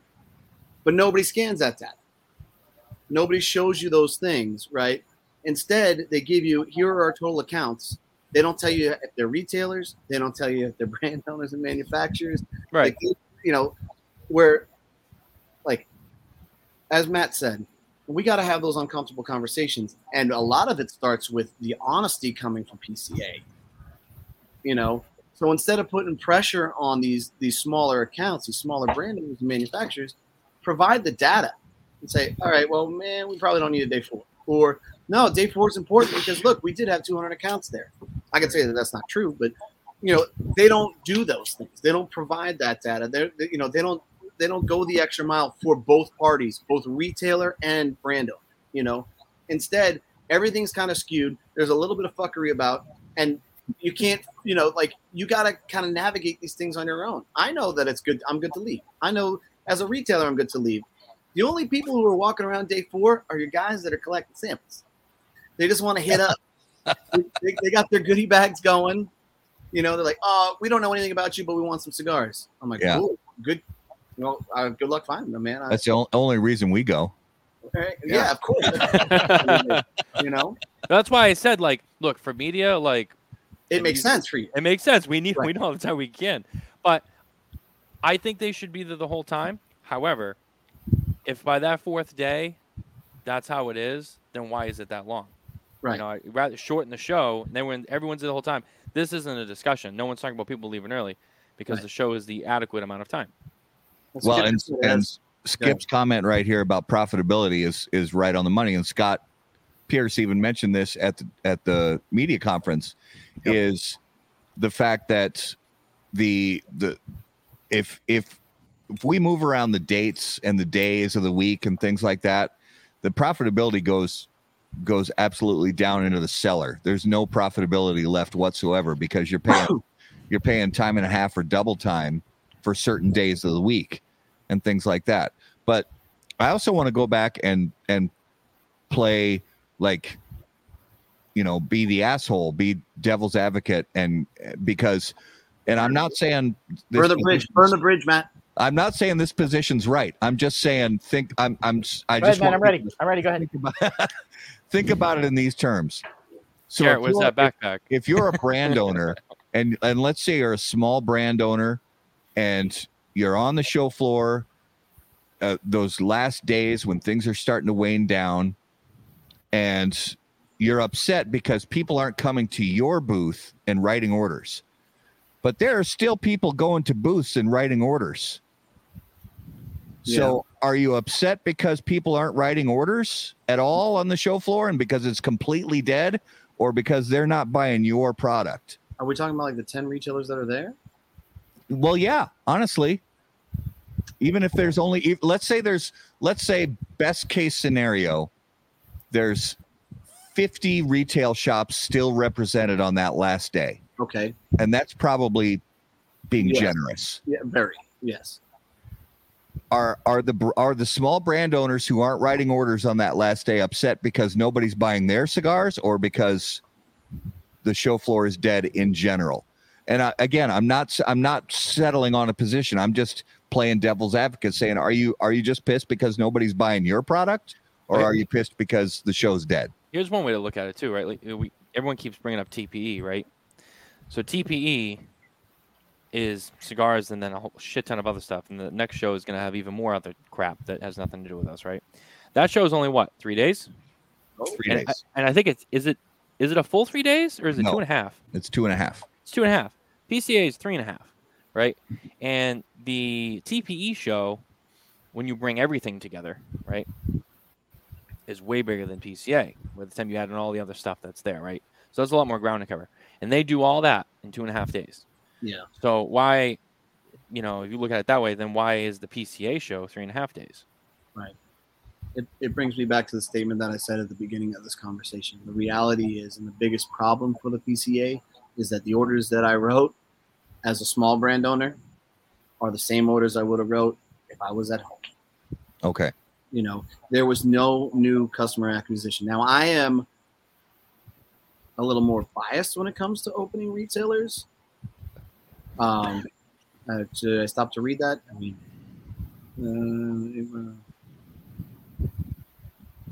that's a lot of words. So, anyways, That's a lot to read. TLDR. Right there, Michael. Just have him tell you. I'll get the download in a second. So it doesn't even make sense if I know that there's 20 retailers there and none of them are my customers. Like, we probably already wrote, or if those 20 retailers are already my customers, then we already wrote their orders. So again, like, the biggest issue is retailer acquisition for PCA, and like Yeah. good ones, not just like shit ones. Well, and going to Skip's comment, I'm focusing on the last part of it. Networking, learning, communicating, more conference, less trade show. I agree with that. It's 100%. because I obviously, if you're a brand owner, you want to sell as many cigars as possible, but at the same time, you're not going to sell more cigars than you already have in your projections to produce. you're only slated to produce X number of cigars, and you can only sell so many cigars. And if you've already got your accounts sort of lined up, and they're reliable retailers that are on board with you, then like Mike already said, I would have written those orders anyway. Right. So, to my mind, it's more about the sort of family, and I get all gushy about this, I understand, but it's about the family reunion sort of vibe. Absolutely. It's about networking, it's about FaceTime, it's about handshakes, it's about all that. It's way more than it is about, and for us as media, it's about obviously getting as many interviews as we can possibly get with as many brand owners as possible so they can showcase their products on our channels and stuff like that. But it's also about, getting a chance to, and especially for newer media, getting to meet as many brand owners as possible that we haven't gotten a chance to meet before. Right. Say, hey, wanted to introduce ourselves. This is who we are. This is what we do. It's nice to meet you. Can we have 5 minutes on camera? Right. So that's kind of why, like Matt, like products. That's kind of why, like, our opinion is a little biased because, like, if it was up to us, like, if it was up to us, the show would be a week long. Yeah, because we need the time. Yeah. But like guys like Mike, I mean, I get it. Like, they don't need that much time to do the show. So it's difficult for us to discuss because of that bias, but at the same time, like, when you look at it, and that's why I broke it down, like, you have to look at it from the point of views of, like, the retailers who go, the manufacturers who only have so much to sell, and obviously bigger exhibitors are different than the little guys. And then there's us, and we want all the time we can. So, I mean, that's different. But yeah. Did that hour they gave you guys in the mornings do anything for you? It does, honestly. Yeah, letting us in an hour early, the same as they do the VIPs and the exhibitors. It makes a huge difference. That's when you hit the real popular booths because it's before they really get slammed. You got to get in there. Okay. Yeah. Risty brings up a good point in his comment. The Big Four brings foot traffic that was noticed when they left PCA, and the following TPE was not. And it's true. The Big Four, when it's noticeable the amount of foot traffic that is reduced. So big question. Going to start with Matt. How important is it on a scale of 1 to 100 that the Big Four return to the PCA? 99. 99. Yeah, Garrett. And you know what? Can I add one more thing? Yes, please do. We talked about this on Spare Notes the other night, and Coop actually threw this in, and it's actually, was it Coop? I don't know. Someone, maybe it was Jay Davis. It's not even just about the Big Four. It should be the Big Five, and Phillips and King was thrown into that too. Okay. And I think that was Jay Davis, but okay. Anyway. Garrett, Big Four importance. Yeah, I agree that it if we're looking at the goal of the trade show to be a legitimate trade show, the Big Four does bring in more retailers. That being said, with the show deals, where many retailers don't need to attend the show and they get the show deals outside of the show, that's still an issue, So what's the draw for retailers to go to the show, spend all the money if they don't have to go anyway? Yeah. So I know that's two separate issues, but they kind of play on each other a little. No, I hear you. Absolutely.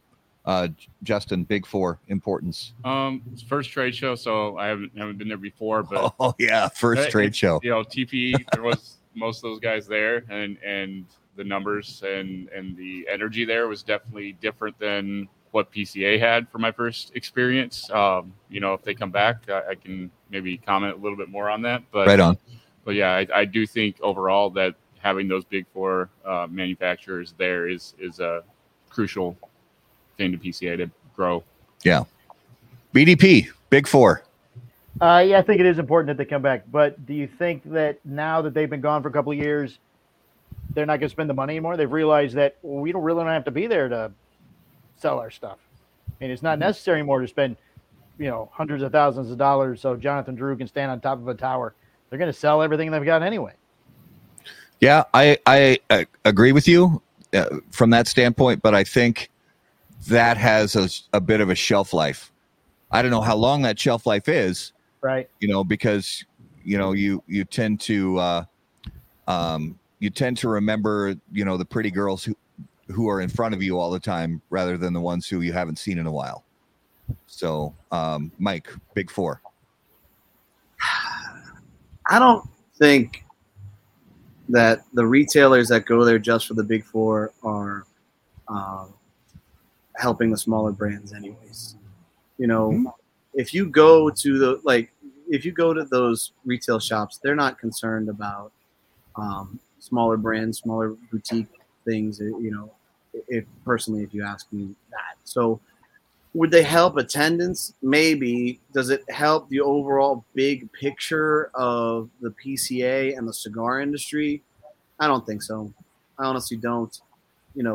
What's the difference if you have another 200 retailers in attendance if they're not really there to buy? I mean, if you're, it's just more bullshit. More people taking cigars from you to try, and I would much rather not have that, to be honest, because I don't want that retailer. I don't want that retailer that's just focusing on the big brands. I want the guy that believes in what I'm doing and is going to support me. And that guy, if he's not coming now because the Big Four are out, then he's not my guy, So, yeah, I don't really think it matters. Okay. So the same as we did last year, at the end of the discussion, we each reviewed this year's PCA trade show the same as we would review a cigar on a 0 to 100 point scale. Okay. So starting with Matt Tobacco, if you were reviewing this trade show on a 0 to 100 point scale, like a cigar, what score would you give this year's trade show? Well, I really only have last year's trade show to go off of. So for me, it was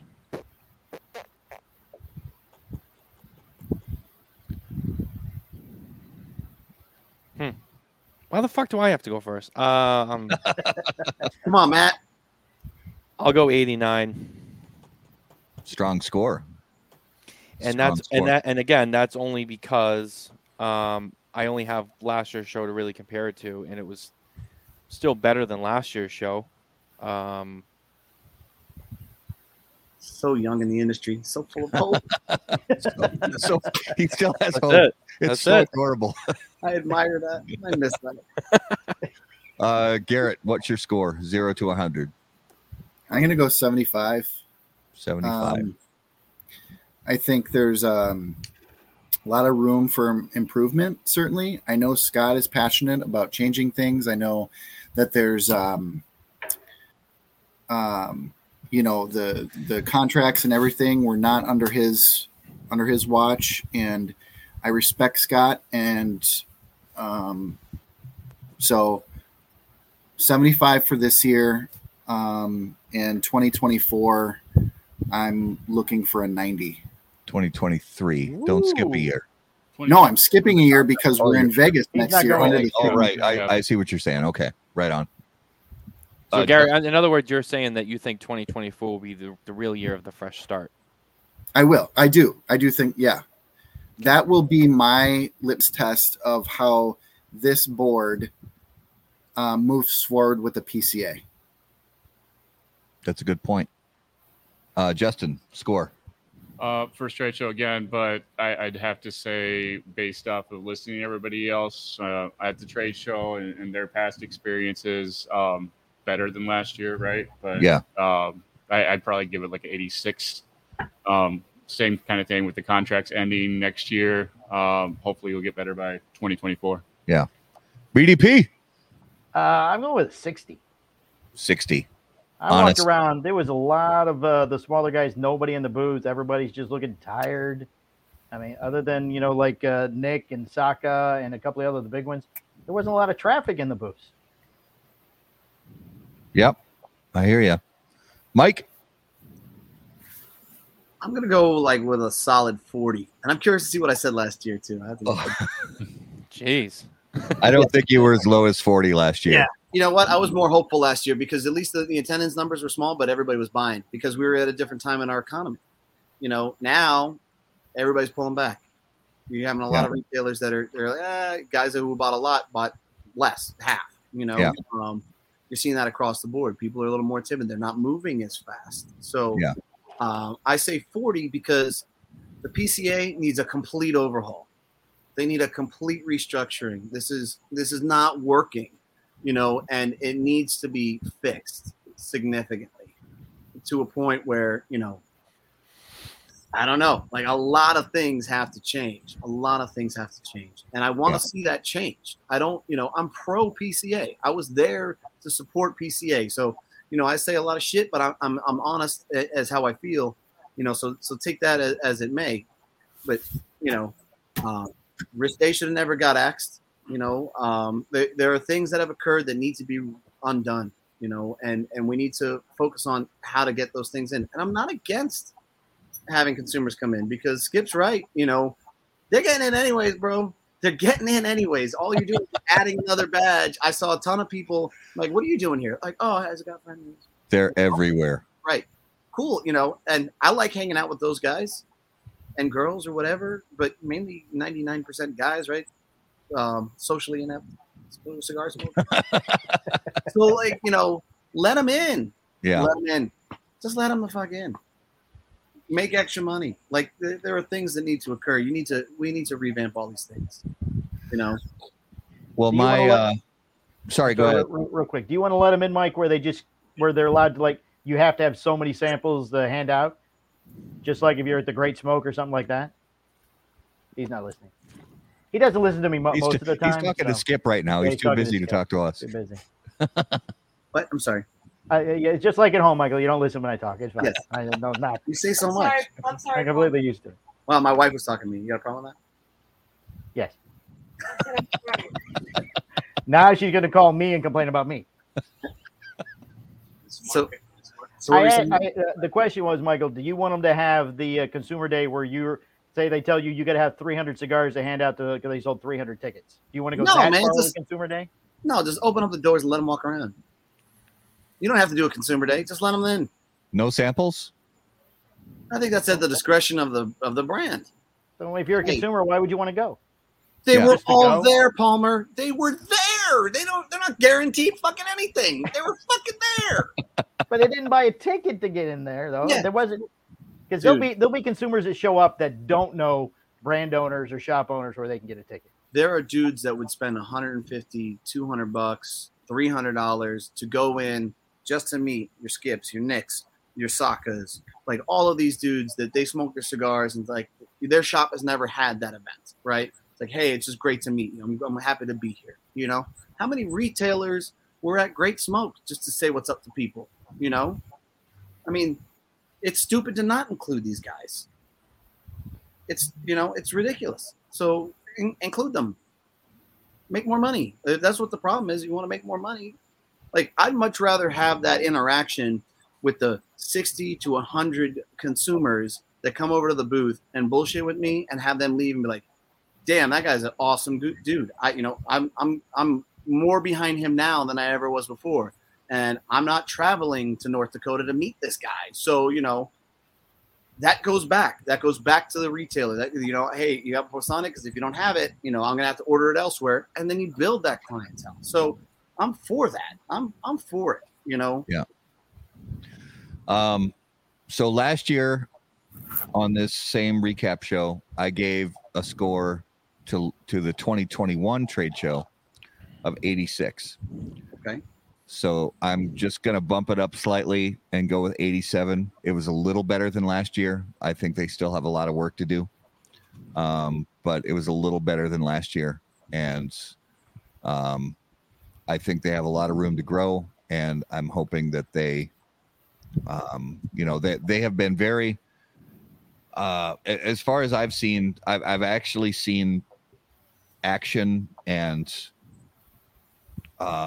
you know, when they, it seems as though not on everything, but on certain things, I've seen Scott and the staff at PCA say, we're going to make this XYZ change, and then all of a sudden, holy shit, we actually see XYZ change.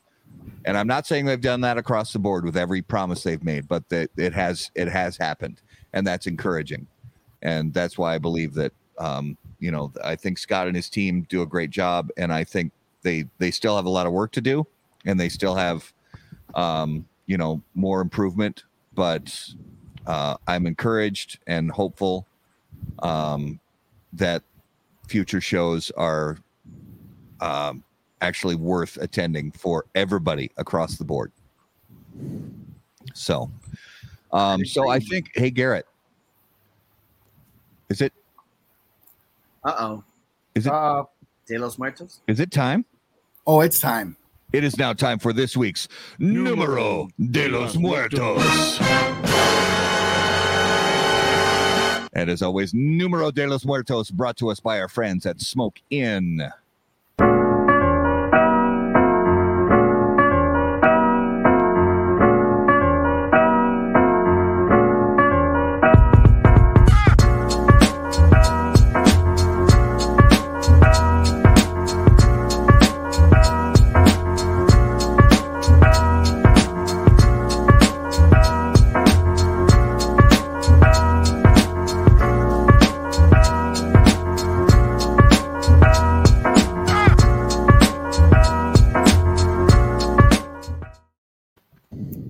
All right, episode 165, Numero de los Muertos. Garrett, what do you have for us this week? All right. This week comes to us from North America. It includes both Canada and the United States. 14 people a year die from this. That's a low number. 14 people. All right. As always, viewers, please help us guess along in the comments. Is it autoerotic asphyxiation? Was that what it was last year? It never gets old for me. No, definitely not. Damn. Definitely not Tyler says always herpes. herpes. No, Is it anything sexually related? it is not. All right, so there's a lot of things that just came off the table. What is it? Is it glow in the dark pussy snorkel? Wow. No, it is not that. Just checking. All right, Not jellyfish. Tune into future episodes of How About That Cigar to learn more. It is not grizzly bears. Is water involved? Water is not involved. Is there an age demographic? Typically 20 to 30. Okay. Is alcohol involved? No. Is it Are walking? drugs Off, involved? 90% men. is it walking off a cliff while texting? No. Are they workplace accidents? No. So don't think about it in those terms. No. It's not accidental. It would be considered an accidental death. Is there any type of technology involved? No. Vehicles? No vehicles. Consumer products. No. What was that? Consumer products. Kind of. Is it Is a it- food? It's not a food. Is it something that people ingest that's not food that kills them because they're stupid? Is it Tide Pod deaths? I was gonna say Tide Pods. I think that number's Some bigger. people ingest these products. Some people take them other ways. David Floyd's comment. Anally? No, Bath salts? not bath salts, not butthole beer. Wow. No bud chug. No, New cigar Not name, I falling. call it. not falling from a ladder, not eaten by pigs, not Tide Pods. The cinnamon challenge. A lot of butt chugging guesses. So here's a clue for Mike. Mike may know people who do this. Shots in the pee-pee. No. I may know people. Does that have something to do with working out? Has something to do with the gym. It does. Steroid, excessive No. steroid use. BDP. Is it steroids? It is steroids. Only 14? Only 14. So here. Really? on an That's overdose. Yeah, why would I know that? That's weird that you threw me into that. Weirdly low, huh? I know. I was actually surprised at the low number 2. However, that being said, the long-term effects of it, it takes age off many people who use it for a long period of time. But the overdose is only 14 people a year. What are they taking? Like All all of the You're things. okay, Michael. Don't worry. It's not what you use. You're fine. Oh, thanks. Thank you. Woo. I like that came up with me on the show. I don't know what you're trying to say, Garrett. But Just, you know, we're concerned. This is actually a intervention. It's an intervention. Too much cereal was my next guess, Michael. hey, yeah, that would have been yeah. I mean, I can still wipe my ass, buddy. So I'm not quite at that steroid level just yet. She's saying when his back itches, though. Can't do that at all. I haven't been able to do that for years. All right, that was very good. So that was this week's Numero de los Muertos. All right, let's move into the lightning round brought to us by our friends at J.C. Newman. J.C. Newman Cigar Company is America's oldest family-owned premium cigar maker, creators of the popular Brick House, Perla Del Mar, Diamond Crown, and the American. J.C. Newman Cigar Company operates out of their 112-year-old El Reloj cigar factory in historic Cigar City, Tampa, Florida. For more information on their cigars or their visitor experience, please visit jcnewman.com. So with such a large pantheon of cigar experts on the show tonight, we are going to pare things down to one single question, and it is the best question in the lightning round. So I'm going to start with Matt Tobacco. If the zombie apocalypse were to come tomorrow, who are the 3 cigar industry people you want on your team to fight off the zombie horde? I mean, first of all, I got to go with Mike. First of all, I mean, dude, look at that dude. He's in shape. I mean, you kidding me? You need someone who's in shape. Nick Perdomo is another one. Look. So I went to Miami, Florida last year, and we went by Nick's place, and I've seen Nick on the beach, like in just his swim trunks. That dude fucking hits the gym. At his age, he looks good. So I'm going with a strong guy like him. He's also a thinker. 3. It always, when you're on the spot, that's when like there's like 20 people who you would name in an instant, and then you're trying to think of them all. I don't know why. Don't ask me why. I keep going to Steve Saka. I don't know why. I just feel like he would have something valuable to bring to the table. Because he'd be the first to eat. You throw them at them, and they.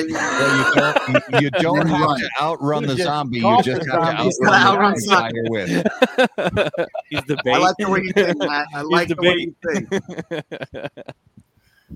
All right, BDP. Mikey, obviously, he's always angry anyway. And then Skip and John D. Oliver. I've been shooting with those guys at Roma. They've got quite the arsenal. They'd be ready to go. I didn't even think about that. All right, Michael. This is easy. Carney, John D. Oliver, lightweight heavy Sean. See, why didn't I think of fucking Carney? Like, I that know. should have been I my was number shocked 1. when you didn't say Carney. Ah, I am too. this is why I hate being put on the spot. Carney or Goofy. I don't think well under pressure. They You know he why? can cook up Saka too in his group, so that'd be great. All right, we have time for another one. So I'm going to start with BDP on this one. All You right. can have an unlimited supply of one thing for the rest of your life. What would it be? And you cannot say money, cigars, or time.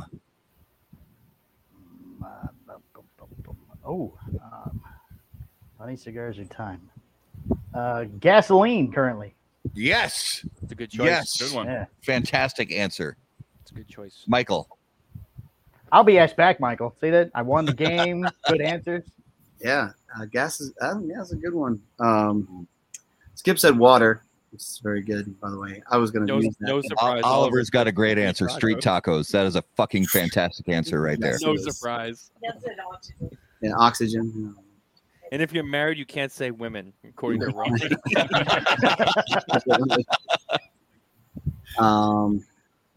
I would say property. I mean, you know, as much land as possible. I like it.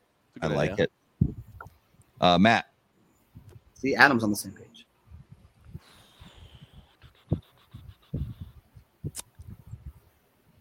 There's been some good selections. You know, I like to eat too much, so I was thinking food, but I couldn't narrow it down to one thing. just steak, just fucking like good steak. Cows.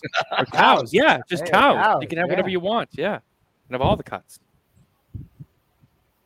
I mean, like it. Mike's got it down because if you had all the land in the world, you had plenty of land, then you could just have a shit ton of cows.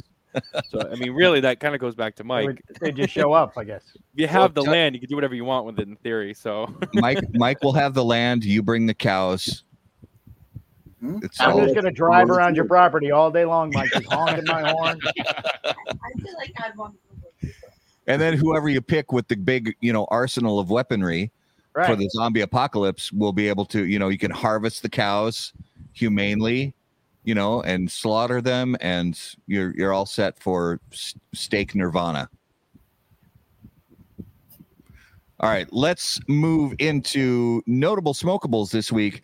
And always notable smokables on How About That Cigar, brought to you by Ace Prime. Notable cigars, notable passion, notable purpose. So each week, we each name a cigar that we smoked recently that was notable to us. It could be a cigar that is brand new to the market that we smoked for the first time ever, or it could be a cigar that's been on the market for decades that we smoked for the first time in a long time. So, BDP, what was something you smoked recently that was very interesting to you? What was that unbanded Freud we smoked, Michael? A Is gate. that the Agape? Yeah, That was good. That was surprisingly good. I like that one. Michael, what about you? I'm going to tell you it's the Maria Lucia. You know, I had it at the show, and then we did our own Patreon on it, and I was super impressed with it. So that's what pops in my head. Yeah, very nice cigar. Matt, what about you? LFD Solus. Yeah, also. Yeah, you better come back to Carney now, man. You gotta come back to over Carney. God damn it. Fucking Mike calling me out. Now I feel like shit. I love you, Matt. You know I love you. I know. Carney might be at his house too. He lives pretty close now. That's right. Yeah, you could have stopped by. Justin, what was a notable you had recently? I'm going local with a Crux Epicure Habano. It was Yeah. a good one. Nice. Garrett, what about you? I already mentioned it earlier in the show, but the Red Anchor from United so far, and I've not smoked through enough of the show cigars, but that was the one that has stood out the most. Yeah. For me, it's sort of a yearly thing when you go to, well, not a yearly thing, but a couple times a year, you go to Vegas, you got to go to Casa Fuente, and you go there and you buy, well, for me, I buy a handful of the Casa Fuente Corona Gordas. I believe it's the number 3. And that with one of their in-house mojitos is just money. Love that cigar. And so that was, we were there just a few days ago. I miss it. So that was my notable this week. So that was this week's Notable Smokables, brought to you by Ace Prime, improving lives through fine cigars. Please visit aceprime.com to learn more.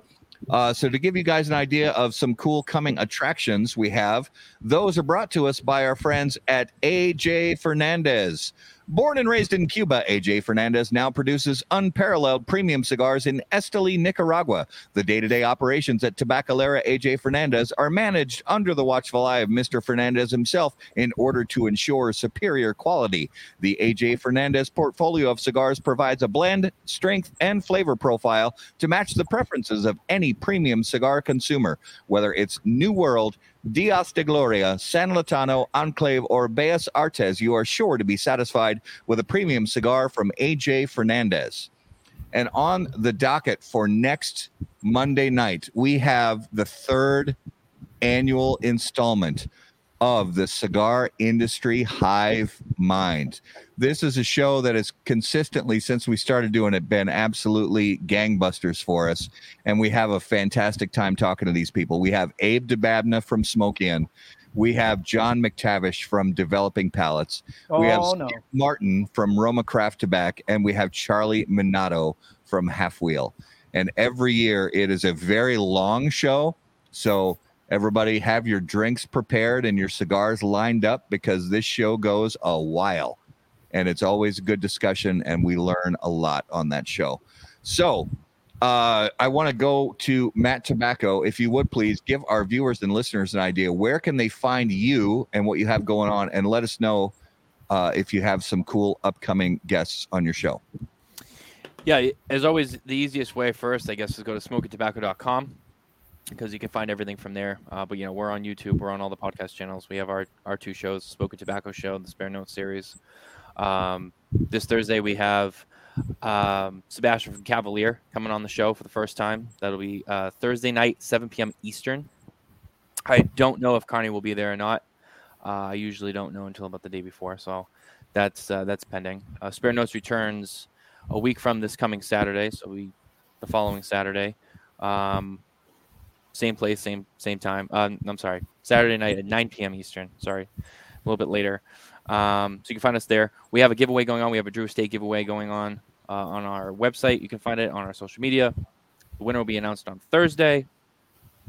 It's a whole swag pack with the backpack, the hat, the spray can lighter, the Sticks and Sips book that I've been sharing all week. So you guys can go check that out. There'll be 2 winners who can get that. And that's about it. Our PCA show coverage is a little bit behind because Nicole and I have just been really under the weather and sick with this whole fucking pandemic, the corona thing from the show. So we're Super spreader.